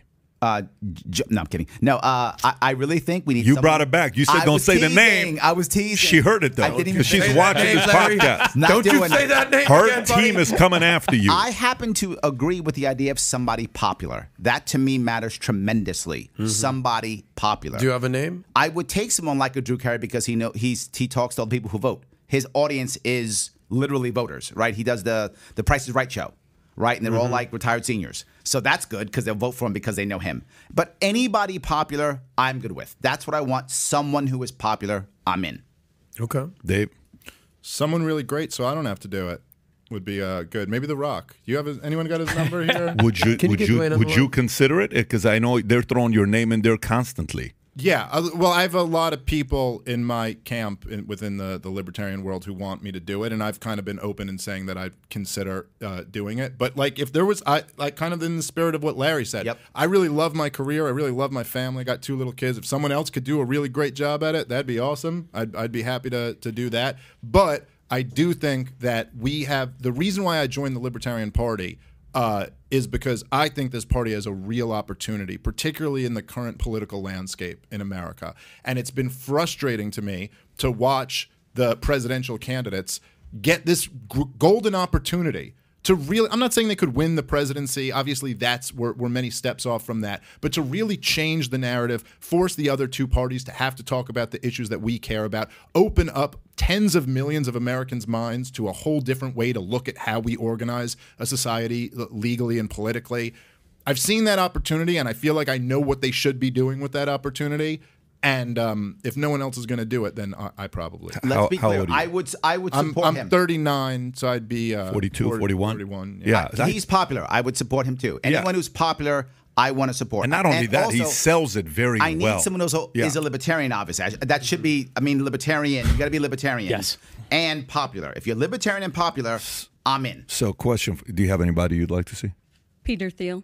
Peter Thiel. Okay, I don't know if he would do it. I think He just he's joined more the of Truth, a. I don't know Trump. if he's a candidate type. I think Yeah. he's more the guy you want to. He's a funding kingmaker. behind He's it. behind a closed door. Spike, did you want to go? Yeah. So if you had to pick the 4 people that are asked the most if they're going to run for the nomination, Yeah. it's the 3 of us and Justin Amash. But likely, I would think. I don't think I'm missing anyone there. And what I say when I'm asked that is that pretty much a lot of the things that they've said, that it needs to be someone who is able to excite people, who is able to demonstrate that they actually can do things and provide solutions, someone that is an actual libertarian. I think that is obviously important, and someone who is popular and has a magnetic personality and can bring people in. I also say that I don't even really care right now who our nominee is. Right now, we are talking about who the next person is to go and score the margin of error. Yep. The reason I started You Are the Power is because I want one day for our presidential candidate in 24, 28, whenever, whether it's one of us or someone way better than us, to actually have a shot of winning. Yep. And in the meantime, before we get to this utopian future where libertarians take over the world and leave everyone alone, that's something we like to say,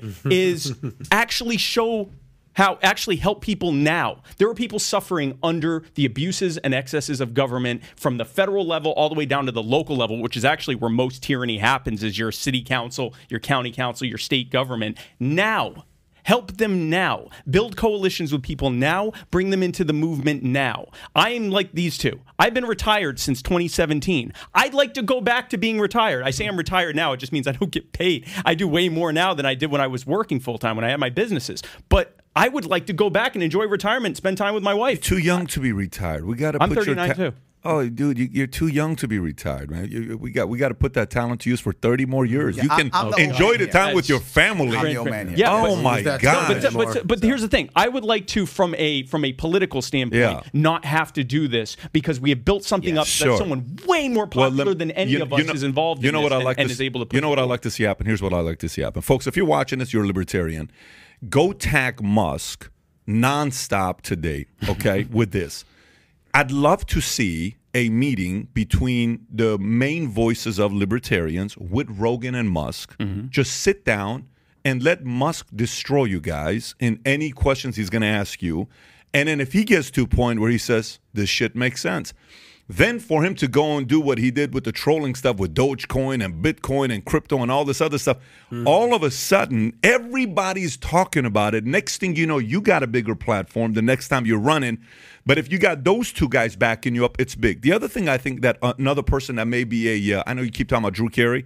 There's something special about Vince Vaughn. Him too. There's something he's a very, libertarian as well. very. Yeah, I don't know how interested he was in like really being like the kind of guy. Because it hurts his for it. business. Yeah, Hurts his but business. he is. But I agree with you completely. I also think that right now there's a really unique thing that's going on that's really revolutionary that I'm not sure any of us exactly understand, even those of us who are kind of in the world. But shows like this and like Rogan and Tim Pool and like a whole bunch of these other shows that are like really popular. Like far more people are watching this Yeah. than are watching the traditional corporate press. Yeah. And there's this kind of network of all of these people where a lot of really powerful, wealthy, really influential people are listening to these shows.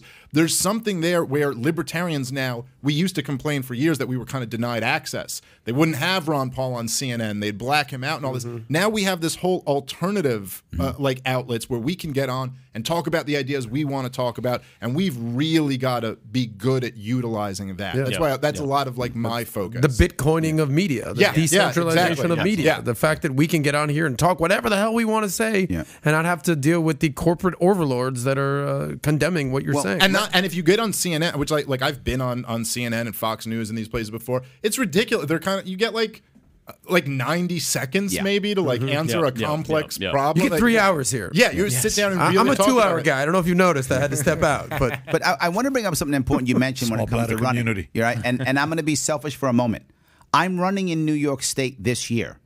We should be more worried about people running this year because the impact we make this year is going to affect 2024. I'm in New York State. If I just come in a tight third, people will notice me. I come in second and beat the Republican because my state's 3-1 Democrat Republican, right? Yeah. So the Republican's never going to win. The question is who comes in second, right? So if I come in second, that rocks my state. My state becomes a multi-party democracy overnight. Changes everything. If I win with 35% of the vote, New York State goes from blue to gold. That changes the entire nation. Let me ask you, overnight. Let me ask you a crazy question here. Which policies, which philosophy makes more sense, libertarian or socialism? Let me ask the question. Hang on. Let me ask the question. Let me ask a question a different way. What is a more marketable it's a great philosophy to sell, libertarian or socialism? 100%. It's a great point. Generally speaking, the left does very well with socialism because it sounds great. The rhetoric is amazing. Rich people suck. Let's take, tax the rich. We're all going to be happy. It's all going to be fair. It explains the success of AOC in your district 100%. over there. It sounds amazing. So they're right. When it comes to rhetoric, the socialists are very good at that. They're good at saying everyone's going to be fair, everyone's going to be safe, all the rich people are going to pay. It is, and it feels good. I think it does go well, which is why you don't hear me talk about libertarianism. I talk about solutions only, just solutions. I want the person in front of me to go, oh, if they're Republican, you're Republican. If they're Democrat, you're a Democrat. That's what I want them to do. I don't push philosophy. You didn't hear me push philosophy here. All I talk about is here's my solution. I'm a candidate. A candidate has to have solutions. They ask you questions, but are you Republican or Democrat? What do you say? I would say independent libertarian. Independent libertarian is your answer. That's what I say. How much door knocking are you doing? Me personally, not that much. I'm out shaking hands. I'm not knocking on doors. I'm out in events. Literally, I'm on. How many events are you doing? I'm not. When I'll go back. I'll do 3 tomorrow, 2 on Sunday. 2 on Saturday, 3 on Sunday. So far, none scheduled for Monday. But I do probably 15 a week. Give or 15 take. events a week. Give or take. And the average audience is what? How many people are in the audience? Low end, I'll get 3 or 4. High end, I'll get a couple hundred. Okay, got it. So you're in that area. You're hustling. You're going out to hustle, doing your part. Okay. I've got to get 45,000 signatures that are legal, which means I have to get 60,000 signatures to make sure that works. So you transitioned where I was going, and you brought it more to present today, which, as a great marketer, that means you're good at doing that as well. That's good. What I will say is the following. But you also, about an hour and a half ago, you said, in order for me to do this, I got to get registered, and I need this much money to be able to do this, that. Yes, okay, that great. too. If I am hustling today, I would be so proactive to get in front of 5 influencers to get them to put up money and say, okay, great. Guess what? Here's $10 million. Yeah. Here's $20 million. Hold on. But there's 2 things. And I'm talking an influencer, and I understand what you're saying because it's federal. This is more state, so you have to go more. But if that guy does it on the national level, the local people are now saying, so now your presentation becomes, you guys hear about what mustard? What? Here's what mustard. No way. Yeah. Seriously? Yeah. Here's one. Shit. I'm in. Okay, what do we need? Here's what we need to do. We need to get him more New York. Yes. What you're saying, I'm literally doing. Yep. Andrew Yang endorsed me. Right? So I am getting bigger figures to do that. But the problem is most people aren't backing me yet. You know why? They don't think I can get in the ballot. So why in the world would you back me, throw money? And I've already raised 6 figures. Like, I've already raised 6 figures already. So I'm already raising money. Yeah. So I do raise money. But why would you, if I go, hey, Patrick, give me $40,000, and you go, why? You're not going to be in the ballot. You're right. I got to get in the ballot first. When I get in the ballot, and you go, oh, you're going to be in the ballot. Okay, Larry, let me write you a check. But there's also amount of money I can give. I've got to create a PAC then if I want to get more than $40,000. So there's limitations on how much money I can even take. My average donation in 2018 was $85. I raised $500,000, and my average donation was $85. So what's that number? 85 times $500,000. How many people? I don't know how much that is. So 1,000 would be $85,000. So yes, 10,000 would be $850. So you had like 7,000 people. But I had a couple big heavy hitters. I had a couple who gave me like 30, 20, 40 It doesn't grand. matter, but you got 6,000. Yes. So some of them gave you $5, $10, which is some great. Did you guys see what happened with Musk with the Fed yesterday on Twitter? Did you guys read that story or no? What the Fed investigating Elon Musk. Oh, yeah, I heard about this. Fed open investigation into Elon Musk. If you make it a little bit bigger to read it, U.S. government has reportedly opened an investigation to Musk's business dealings surrounding his recent $44 billion purchase of Twitter. The SEC is probing Musk's tardy submission of public that investors must file when they buy more than 5% of a company's shares. The disclosure functions as an early sign to shareholders and companies that a significant investor could seek to control or influence a company. So he was late 10 days, which believed to save $140 million because the price could have been higher if the public knew about his ownership of 5% of the company. The case is easy. It's straightforward. Danny Taylor, University of Pennsylvania accounting professor, said.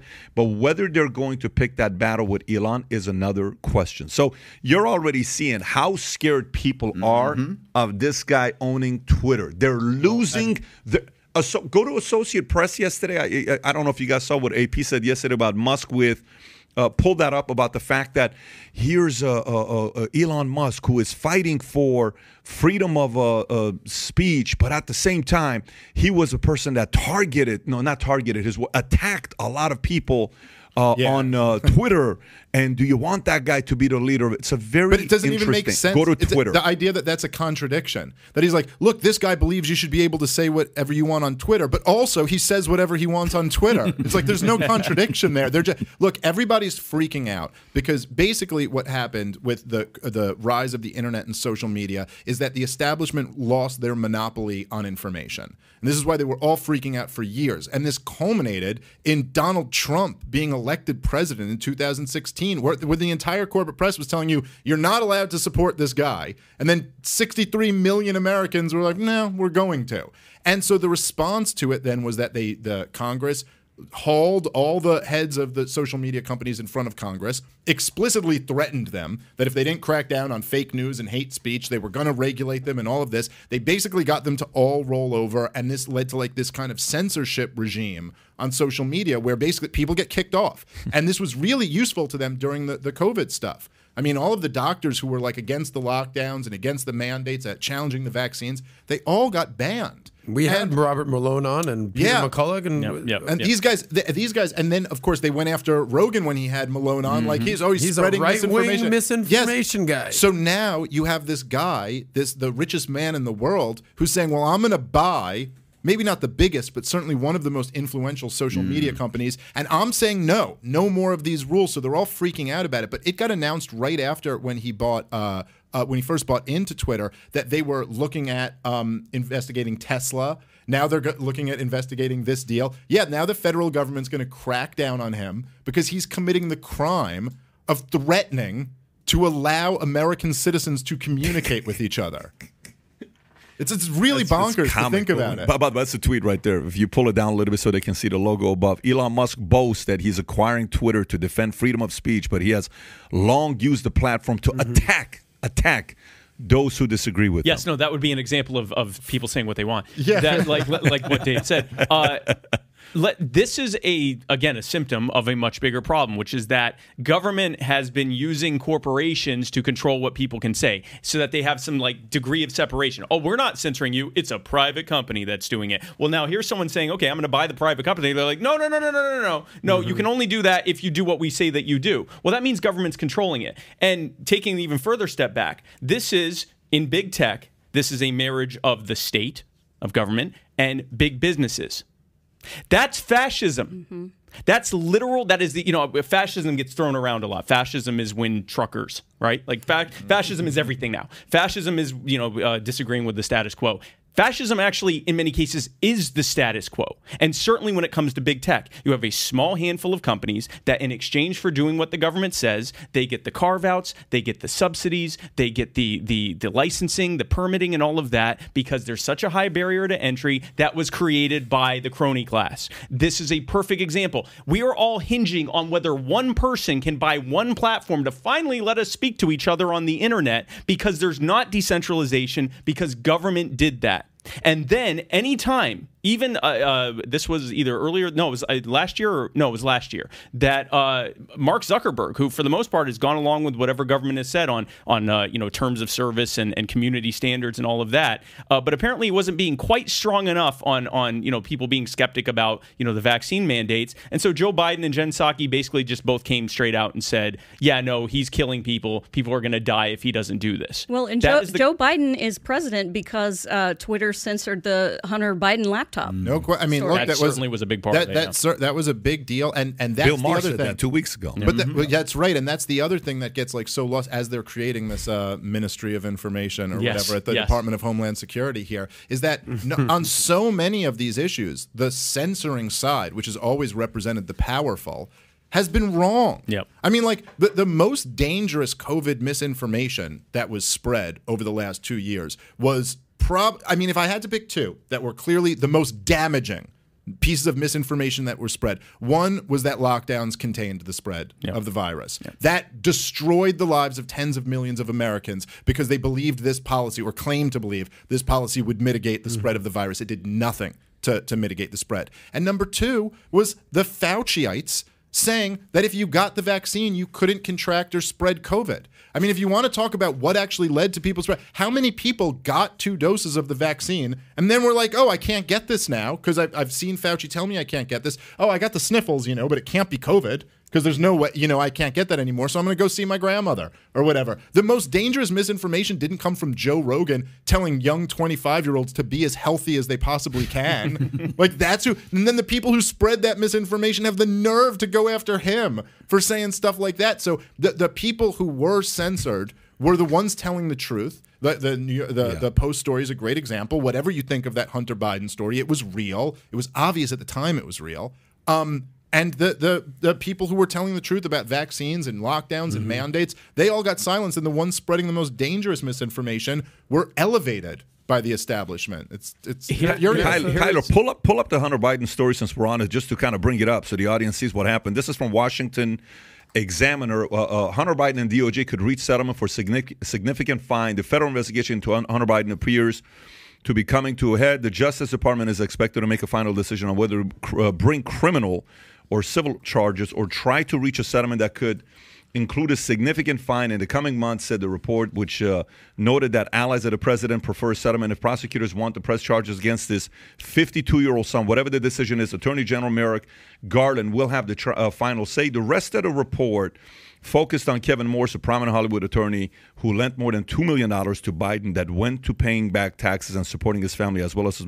This could turn very ugly for these guys. This is starting to come out here, and it's not going to be too pretty, but it depends on who is. I don't know if you saw yesterday, I got a message from James O'Keefe from Project Veritas. Did you see who they had, the whistleblower from FBI? Did you guys see the FBI whistleblower last night at 11 o'clock? No, this I missed. Crazy. So it's an FBI agent who's the whistleblower, and they put the screen on him, and it's black.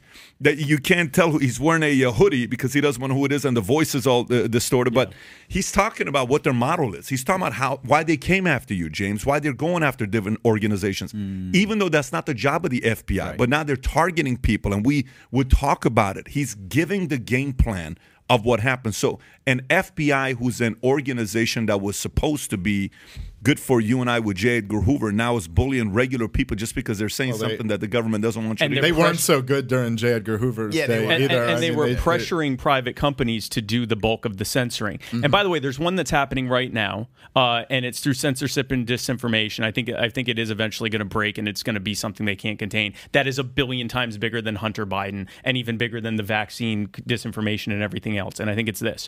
We already know that the National Institutes for Health gave money to Echo Health Alliance to do gain-of-function research at the Wuhan lab in China, where and not just that in doing so, we know that they created at least one virus that became 10,000 times more deadly than it was when they started with the gain-of-function research, and they were using humanized mice. They actually I think they grafted human ears onto mice or something like that, or through something with the genes. Strange look. Yeah, it's a strange look. But they do something with the human, they call them humanized mice, and it's how they do the gain-of-function research. That now has it where it now can spread to humans, and it was 96% similar to COVID, to SARS-CoV-2, the virus that causes COVID-19. Now, we know that. And what the government's response is after first blocking it for quite some time and saying this is misinformation, this is a Russian hoax, whatever they were saying, then when it finally came out that it was true, they went, well, but there's no proof that virus that's 96% similar ended up becoming COVID. Okay, fair enough. I don't really know how that works, how big of a gap that 4% is. They were making viruses that were strikingly similar to the one that has killed over 1 million people in the U.S. and millions more around the country in the Wuhan lab, which is where this spread. Now, go even further with that. When SARS came out, the first SARS, because this is actually the second SARS. When the first SARS came out in 2003, the Chinese government leapt to action, the governments around the world leapt to action, and they tried to contain it as much as they could. And out of that, they said, okay, and we're going to have a red line or a hotline set up. We're going to make it so that if something like this spreads again, we're going to move even faster. And then when this one came out, they arrested people for saying it was real.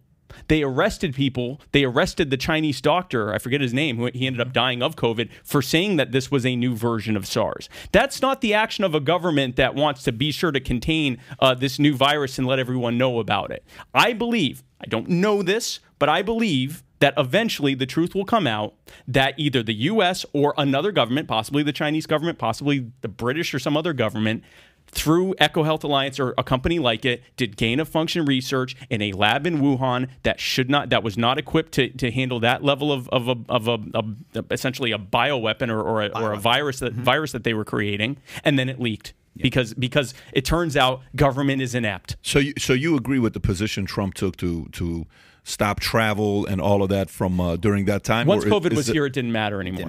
Once COVID is here, the way that it spreads, it didn't matter anymore. And that was something I said, I think the one time that it might have made sense to do a temporary stop was with Ebola, because Ebola doesn't spread as easily. So it's literally a person giving it to another person who might give it to another person. Yeah. And so that I could hear the argument for that, even though you can easily screen for Ebola long before they get here. So, but regardless, with COVID, especially now with these newer variants, but even with the original variant, the alpha variant, whatever it was that came, originally, it's already spread more easily than the flu.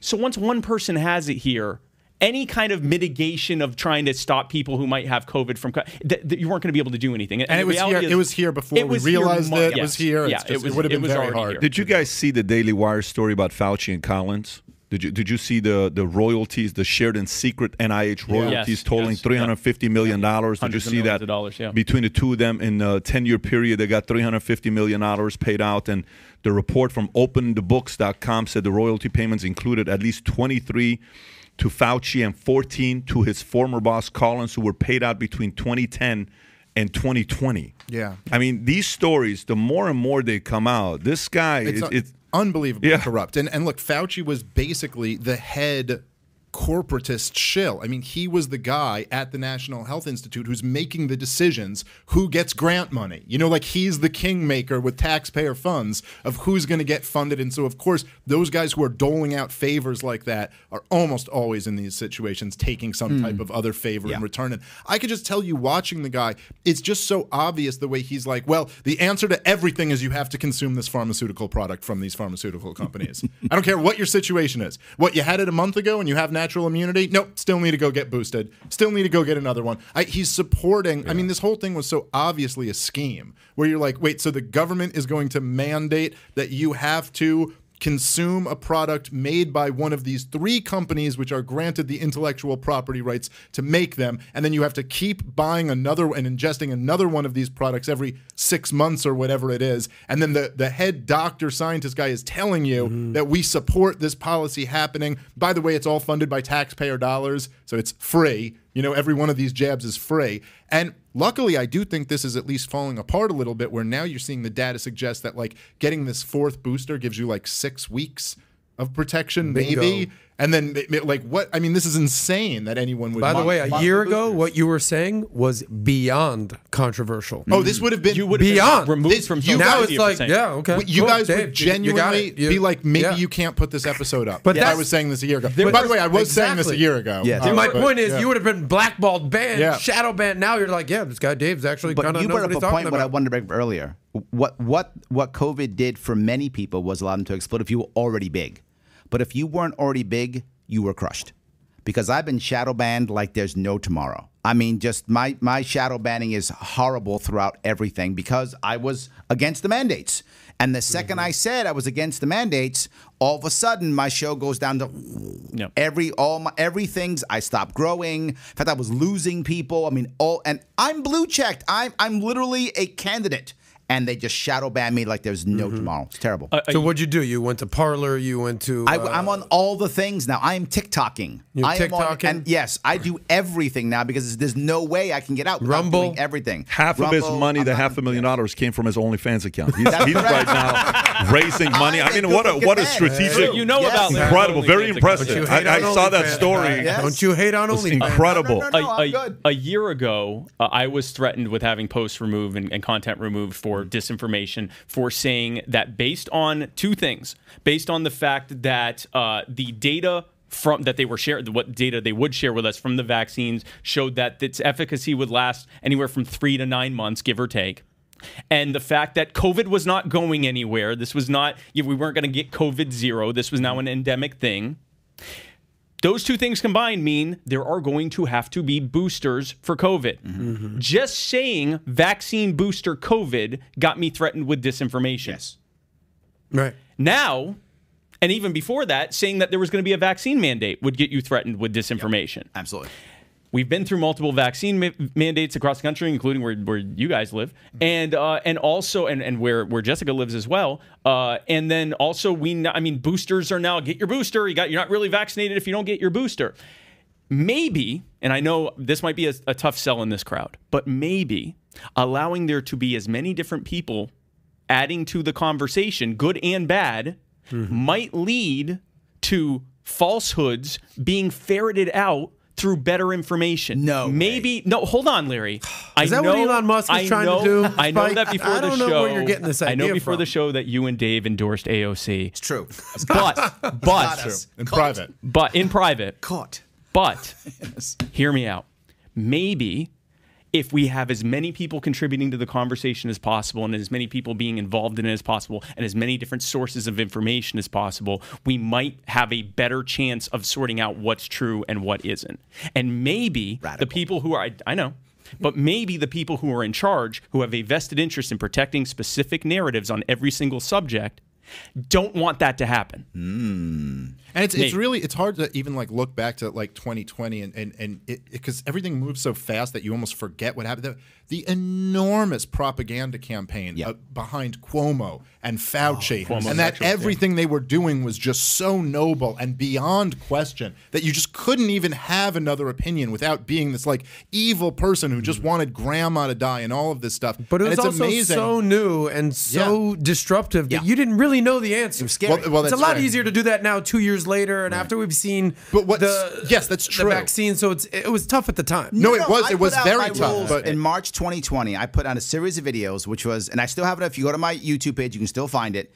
It's a series. It says literally COVID response March 2020. I put out exactly how we should deal with COVID in March 2020. So it wasn't any harder. That was 2 years ago. That's when it first came out, and I put policies down that were libertarian, that would actually make things better. And we look back now, they weren't perfect. I didn't know everything back then, but without question, everything I said to do would have been better than what we did in New York State. It's hard to spot if you're not spotting the pattern. And the pattern is crisis happens, either created or made worse by government. Government steps in and says, no problem, don't worry about it. We have strong men and we have strong policies and they're going to fix all of this. And all you have to do is just obey us. And if you don't obey us or if you even question obeying us, you're a bad person. Okay? And then when that utterly fails or continues to make things worse, they go, what actually happened is that enough of you didn't believe hard enough. You didn't follow what we said hard enough. You're out there spreading disinformation and saying things that aren't true. It's your fault, which is why or it's their fault. It's not your fault because you're the good person that's listening to us, but it's their fault. The bad people who aren't, going along with the program that's going to fix all of this if you just all listen to us. Hey, before we wrap up, two topics I'm curious to know what the position is with Libertarian. Taxes. So right now we got, put the number between 80 to 120. Whether it's our national debt or unpaid or Medicare, so put them all together, 80 to 120 trillion dollars that we got. A libertarian person, you become a president in 2024, you win. What happens to our taxes? What do you do?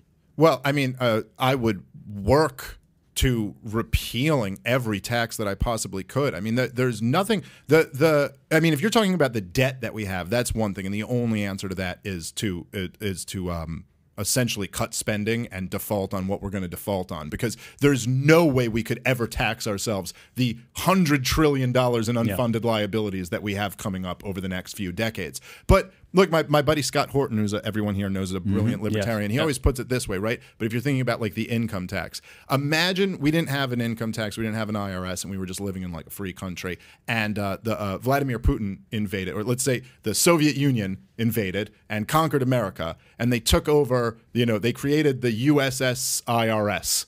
They said, now we have this organization, and we have just dictated in this country that producing things is a crime.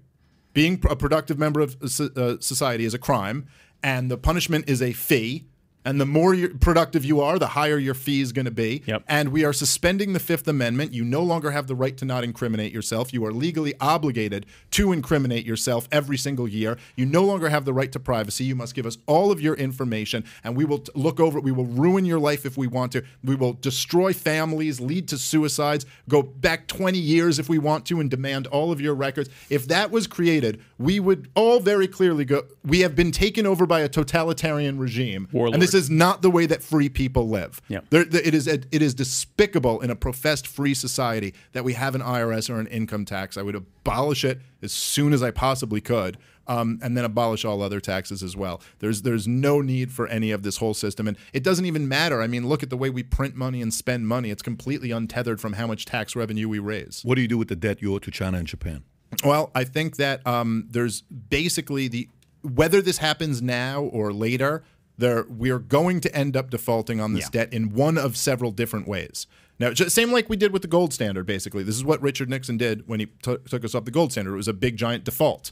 We had made a promise that we would redeem our dollars in gold. France was like, we want the gold. And we were like, no, you can't have it because we don't have enough, because we printed way more money than we have gold to back it up. Now, whether we do this through printing money and just basically saying we'll pay back the debt, but it'll be, with dollars that are worth much less than they were when you borrowed them, that's a form of default. That default also destroys your own economy in the process. I think it would be much better off if we were to just acknowledge the reality of the situation, which is that this government is bankrupt, does not have this money, never was in a position where it could pay this money back. The result of that would probably be our national credit rating being tanked, and that people wouldn't lend us money in the future. So we'd have to drastically shrink the size of government. Yep. Which also that's kind of what I'm looking for anyway. The idea that we can pay this money back without destroying the country is insane. And to be honest, I don't think the taxpayer owes it.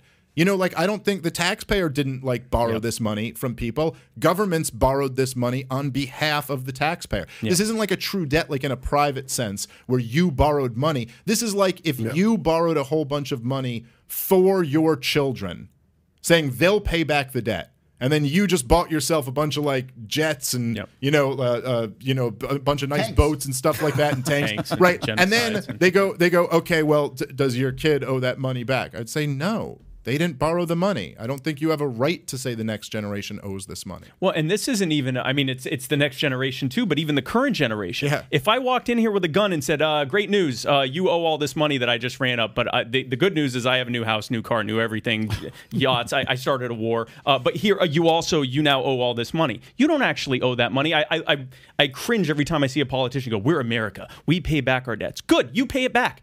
We didn't consent to this. We did not agree to this. We did not sign this. This is not an actual debt that is owed. Now, another question is, okay, but without taxes, how does government fund itself? And the short answer to that is they're going to have to fund themselves the way everyone else funds themselves, voluntarily. If you aren't a government or a criminal organization, and in fact, a lot of criminal organizations fund themselves through voluntary commerce, but the ones that don't, that are thugs like how government operates, they fund themselves through extortion and protection rackets. And that's what government does. And surprise, surprise that we don't get the best value out of a protection racket. When someone comes in and says, great place you got here, be a shame if anything was to happen to it, and then they rob you. The end of that story isn't that they do a great job protecting you. It's just that they don't break up your store and they keep charging you more and more and more so that they don't break up your store.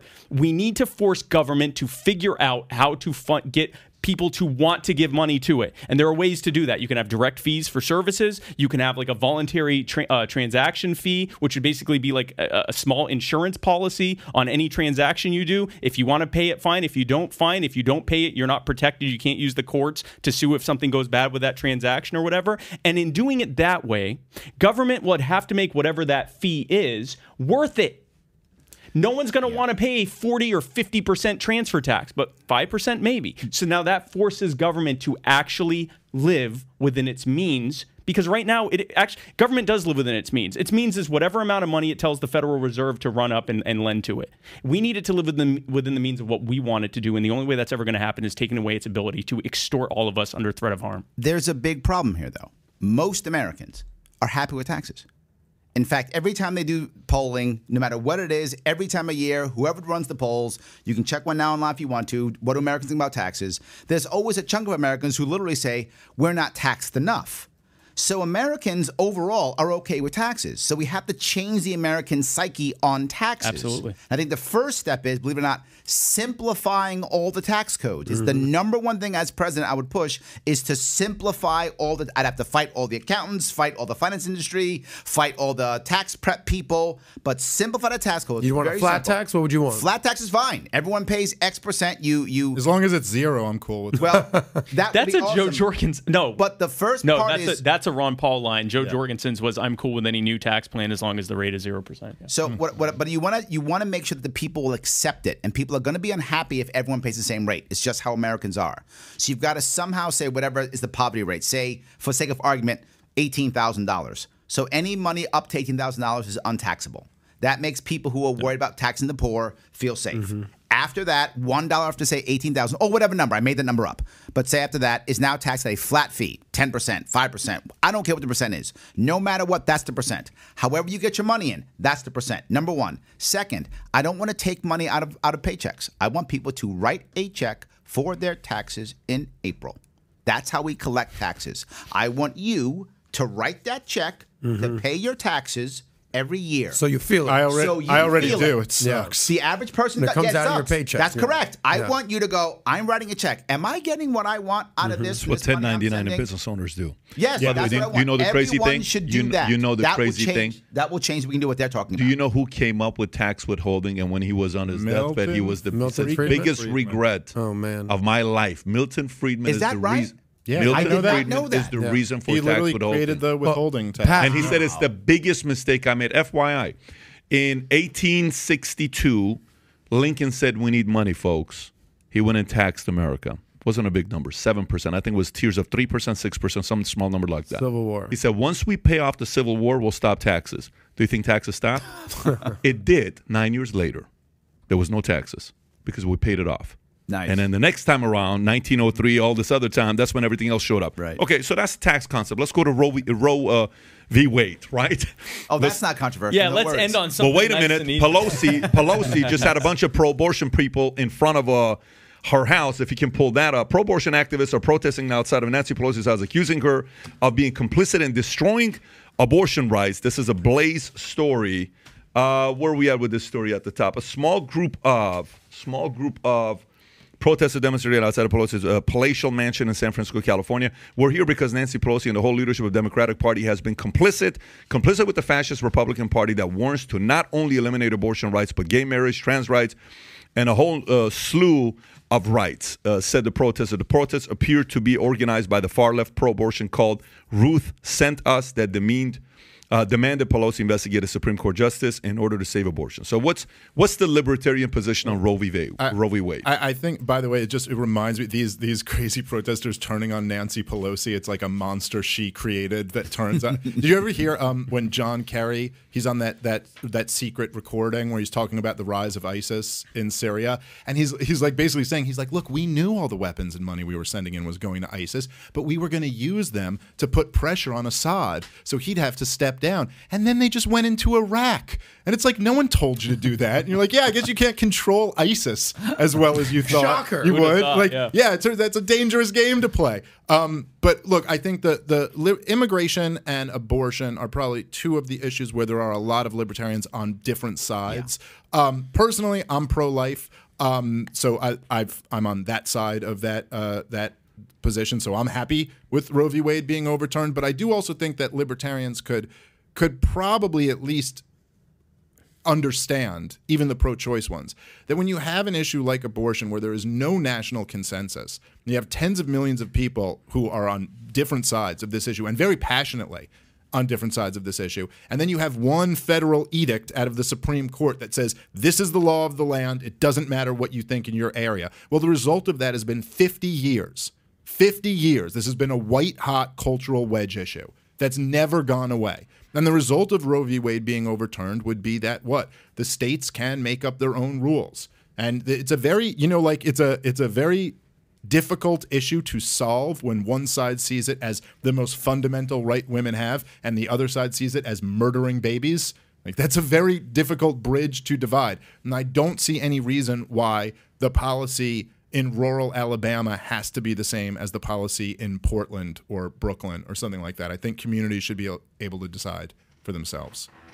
Larry? So you guys want to skip this one? You seem very quiet. You've been very vocal until this one came up. I want to let him say his piece. Yeah. I think the reality of it is, if you're going to solve this issue, you have to begin to draw lines. And people don't want to draw lines because you're saying, you have one part that says it doesn't matter. No matter what, it's my body, my choice up until day before the baby's born. And you have the side that says no, it is murder upon conception. Somehow there is a consensus. The vast majority of Americans think that Roe v. Wade should not be overturned. That's demonstrable. Most Americans believe it should not be overturned. Most Americans think there should be some limitations on abortion, but that abortion should be legal. That's what most Americans think. Now, in the Libertarian Party, it is very split. You're totally right. I know a lot of libertarians who are pro-life, and their point is you're attacking a life, therefore that's aggressive. You can't do that. We have to draw a line somewhere. That's really the issue. Is that line, in my personal view, that line cannot be into the third trimester. It's got to be before that. Mm-hmm. But I don't know where that line is to be forward. You have to draw a line, and we draw that line. It's going to suck for some people. But I think you have to draw a line. Especially the babies. Correct. Yes, I think you have to draw. Do you draw a line at a couple of weeks, a couple of months? You've got to draw a line somewhere. I think you simply have to draw a line. And when the consensus, I think, will probably be by state on how they will draw the line. Some will just say, no matter, you can't have it except, say, rape or incest or something. That'll be their line. I think each state's going to draw their own line. I think you have to. It's the only way you solve it is by drawing lines. Life begins at conception.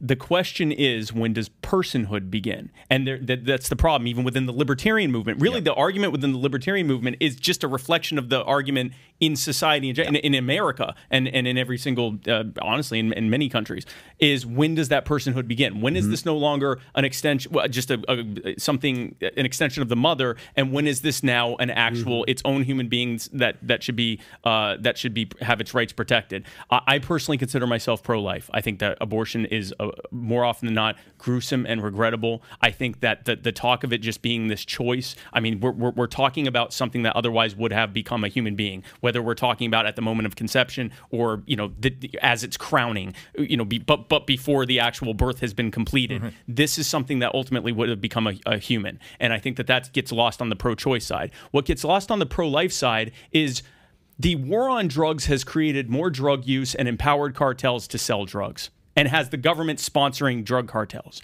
The war on illegal immigration has led to the humanitarian crisis on the border and cartels being empowered and millions of people here illegally, both for good and bad reasons. The war on terror has led to the government sponsoring terror groups and terrorists taking over entire countries, like what just happened in Afghanistan. The war on poverty has led to a growing gap between those who have and those who don't, a permanentization of generational poverty.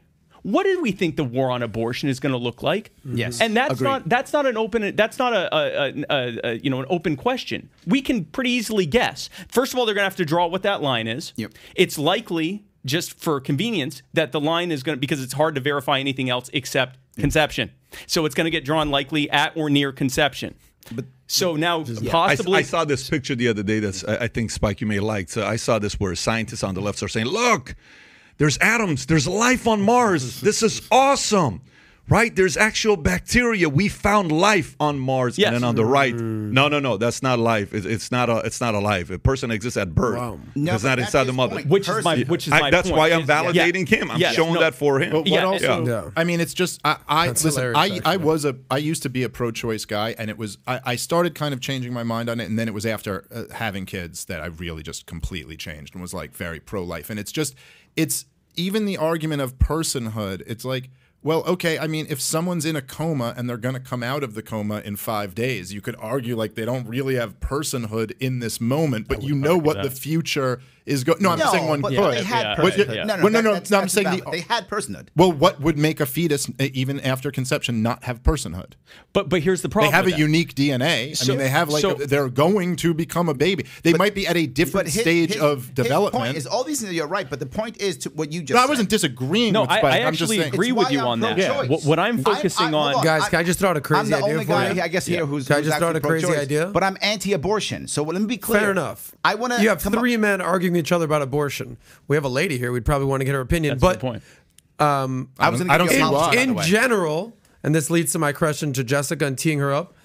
Should men not even have a say in this? Should this be an all-woman decided issue? No, it's They're the 2022. ones that Men carry can the have baby. babies. So Should women be the ones deciding this, not a room full of men in a back office, old white men deciding what women need to do with their bodies? Listen, with those glasses you put on, what a gentleman you are. I'm trying to be a gentleman here. I was so Miss classy. Jessica, Miss Vaughn, what do you think? Well, I think abortion should have always been a states' rights issue. I don't understand why there needs to be some national oversight on the ethics for local communities on that. So, but also, what was the question you just asked? Should women men. be Oh, if deciding? men are allowed. Okay, well, obviously you can't procreate without men. So why should they not have equal? I'm just putting that out there. There we No, go. it's a weird thing as women a have to carry the baby. Yeah, but when you're a father, like, okay, yes, that is true. Like women, it is biologically true that women go through a lot more to have babies. But the idea that the man has no stake if like your kids, It's just that's a control. That's a born or not. control What was mechanism Chappelle's to joke? shut you I down. was just going to say the Chappelle joke. Okay, well, if that's the case, then I guess we should be okay with deadbeat dads. They're making a choice not to be Yeah, involved. I thought either. Chappelle's joke was the best to argue that. Last but not least, Trump. Well, I want to answer this one piece if I could. You can. I am pro-choice but anti-abortion. What does that mean? To your point, if I'm pro-life, I'm saying I want the government to make it illegal. If I'm saying that the outcome will be poor women will be punished. Yep. And I'm not about punishing poor women. That's the outcome. Ireland even stopped their ban on abortion because the wealthy women flew to London to get abortions and the poor Irish women got screwed. I do not want to punish poor women. This is why I'm pro-choice. However, I am anti-abortion, which means I will do things to ensure, and I promise as governor, there will be less abortions in New York. I will do things to make things better. For example, I will make sure that people can get contraception without a prescription, over the counter, no matter what it is. I will make sure that adoption and surrogacy will be simple and easy and cheap, so that people who want to have a baby but don't want to have an abortion, there'll be families there to pick them up and take them easily that day. No more adoptions in China, Romania, all in New York State. There will be less abortions in New York State. And the most important thing, which some people think is crazy, but I think it's very important, we should be taking all the money, energy, and time we spend towards fighting Roe v. Wade and put it towards artificial wombs. Once you have an artificial womb that is functioning cheap, abortion becomes obsolete. I Well, want abortion to become marriage then obsolete. also becomes obsolete. I'm sorry? Why would we have to have families at all if you have artificial wombs? That's like Brave New World territory. We already don't have family. Family's already broken up. That's not because of artificial wombs. It's because of many well, other that's just things. another step Yes. towards that. Maybe, but I'm okay with it. That one I'll take. It just went from safe, legal, and rare and went all the way to the leading cause of death on the planet. Yeah, so Like that's the leading cause of topic- death is abortion. Yeah, And they, the black genocide. There's a lot of things that can be said about that on how that came about years ago, on what the whole reasoning behind it is. Where if you really go and study the history of it, it's not a good history, by the way. No, it's no, almost like they want to keep that history quiet history. no, they do everything they can to not talk about Margaret Sanger speaking to the KKK about how reproductive. you make a stuff. very good point, and to help minimize towards marriage, I think there's been two people who have been heavily campaigning to influence single men to stay single. I think one of the biggest campaigners, her name is Jada Pinkett, and the other one is Amber Heard. So they've not been a big help Well, I think towards that. But I think the lesson Scaring from the those crap out two of is guys. that it is, yes, make sure you don't marry someone like that. But there's, my message to guys is always like, I think marrying the right woman, which I'm fortunate enough to have done, is the best thing you could ever do in your life. But the thing is this, right? Crazy women like that, and this is crazy men too, for women out there, you will get red flags. The question is whether you're ignoring them or not. Exactly. There were a million red flags for all of the people in these relationships. They chose to ignore them. So it's just as simple as when you're dating someone, if they show you a red flag, maybe ignore one. By the second one, end it. And you'll be fine. Find yourself a good woman. Don't stay single. Libertarian dating advice. By James Smith over I here. have to. You got to have him on the podcast direct- just to talk about Yeah. dating advice. Hell yeah, you ready? I'll do it. I've been married 20 years from a girl I met actually in high school. And as part of my consulting, I actually have helped women in New York City get married. So I'm happy to have that conversation. That's a medal of honor nowadays. Correct, yes. 20 years is a I've medal of been honor. married Larry, can I book you? Absolutely, 100%. I've been married Father for 12, Sharp. I've been married for 12 years, and no one, including myself, understands why my wife, like that's it is. You outkicked your coverage. Is what you're saying. It's not even. It's What become day a did you joke get in married? the Liberty What's your movement. anniversary? March 27th. Okay, got it. Yeah, I married up too. I'm with you. I married Yeah. up. So last but not least, folks, if you're enjoying today's format and the way we did it, and if you're enjoying the guests that we had on here today with the banter going back and forth, give it a thumbs up and subscribe to the channel, and make sure you go send this video on Twitter and put the handle Musk say meet with these folks and see if the libertarian concept makes sense. Last thing, Trump just endorsed 11 folks, 9 of them won. Okay, and you know what that means when it's 9 out of 11. That's great. That's Steph Curry type of free throw shooting that you're doing. Elections around the corner. No matter how much shit people talk and say the guy's over with, he's running, 99% chance, and he's going to be the nominee for the right. And there's a high likelihood he wins because DeSantis is not running. Not this time around. DeSantis is probably going to wait till running for 2027, 2028 and running this time. I may be wrong. It's my speculation, okay? Where do you stand with what's going to happen in 2024 with Trump winning? How much different do you think the climate's going to be? One, do you think he'll win? Two, if he wins, how different of an America is 2024 versus when he won in 2016?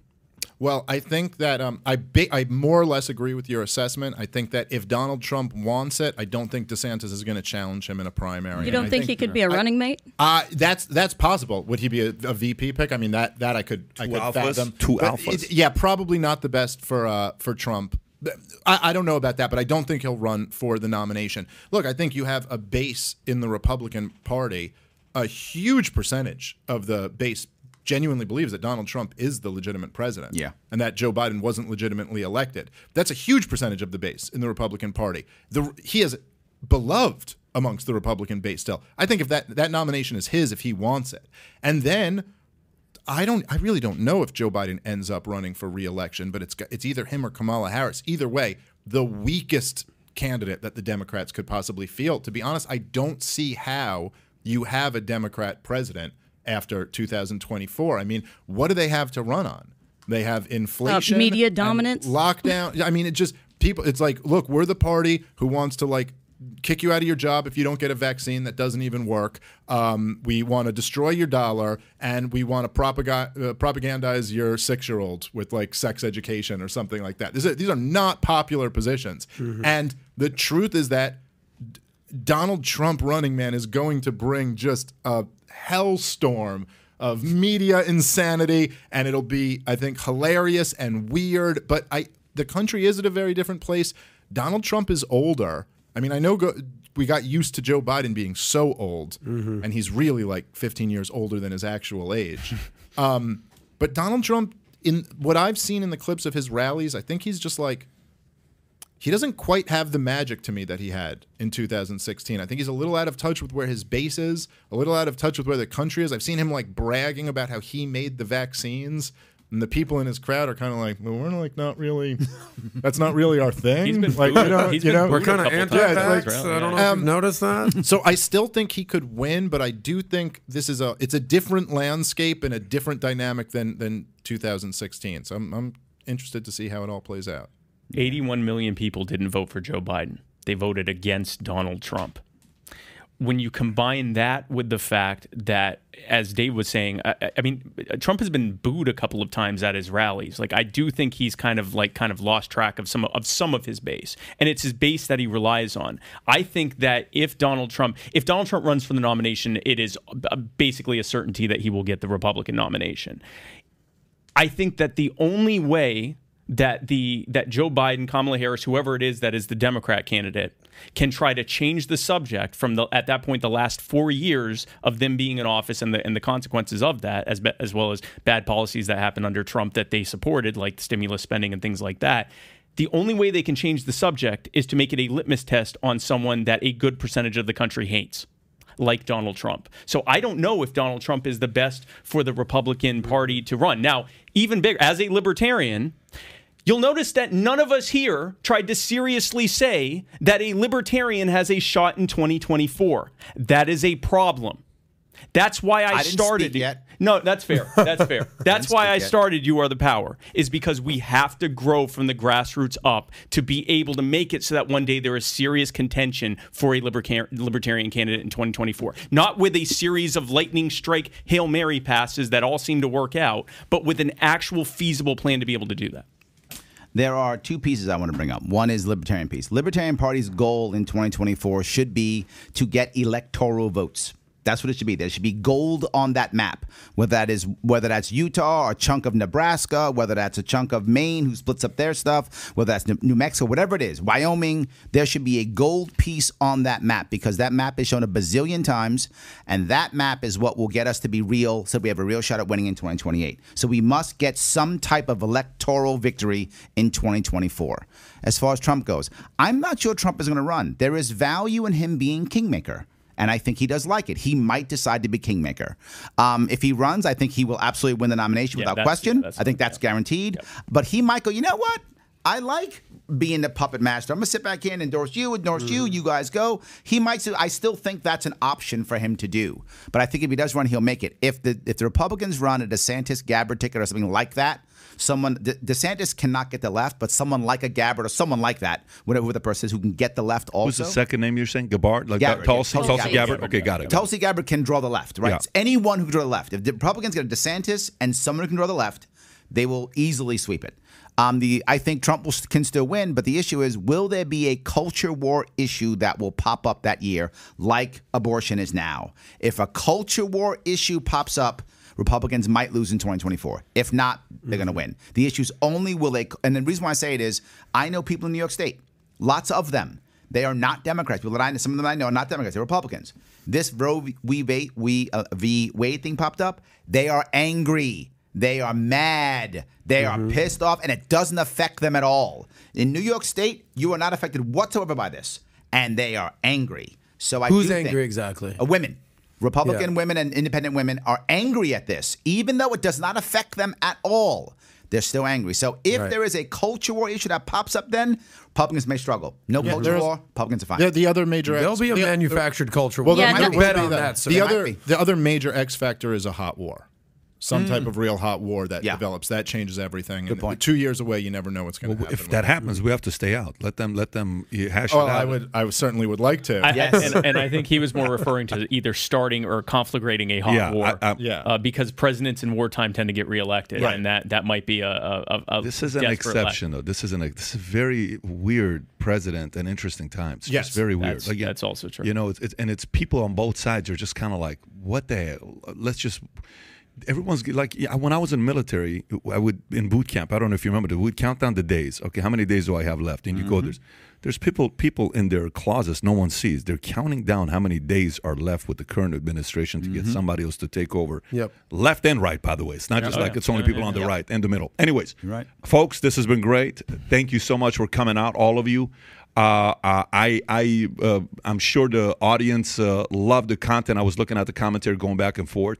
And hopefully now, folks, you can make up your mind for yourself. If this is something you're more interested in, let's put the links of everybody below. Put Larry Sharps and see his campaigning right now if they want to go find out more about Larry Sharp. to go find out more about him, and then stay close to everybody here. We'll put all the links below for people to follow you. More importantly, by the way, you look like a Hollywood star there. What exactly? Look at that. Shit. It's the Who was catchlight. the He was photographer? When he was first on my show. That's the picture. Damn, Yes. that's like you look See like a that? star. It's a former true. That looks like a governor of New York That's right the guy there. right there.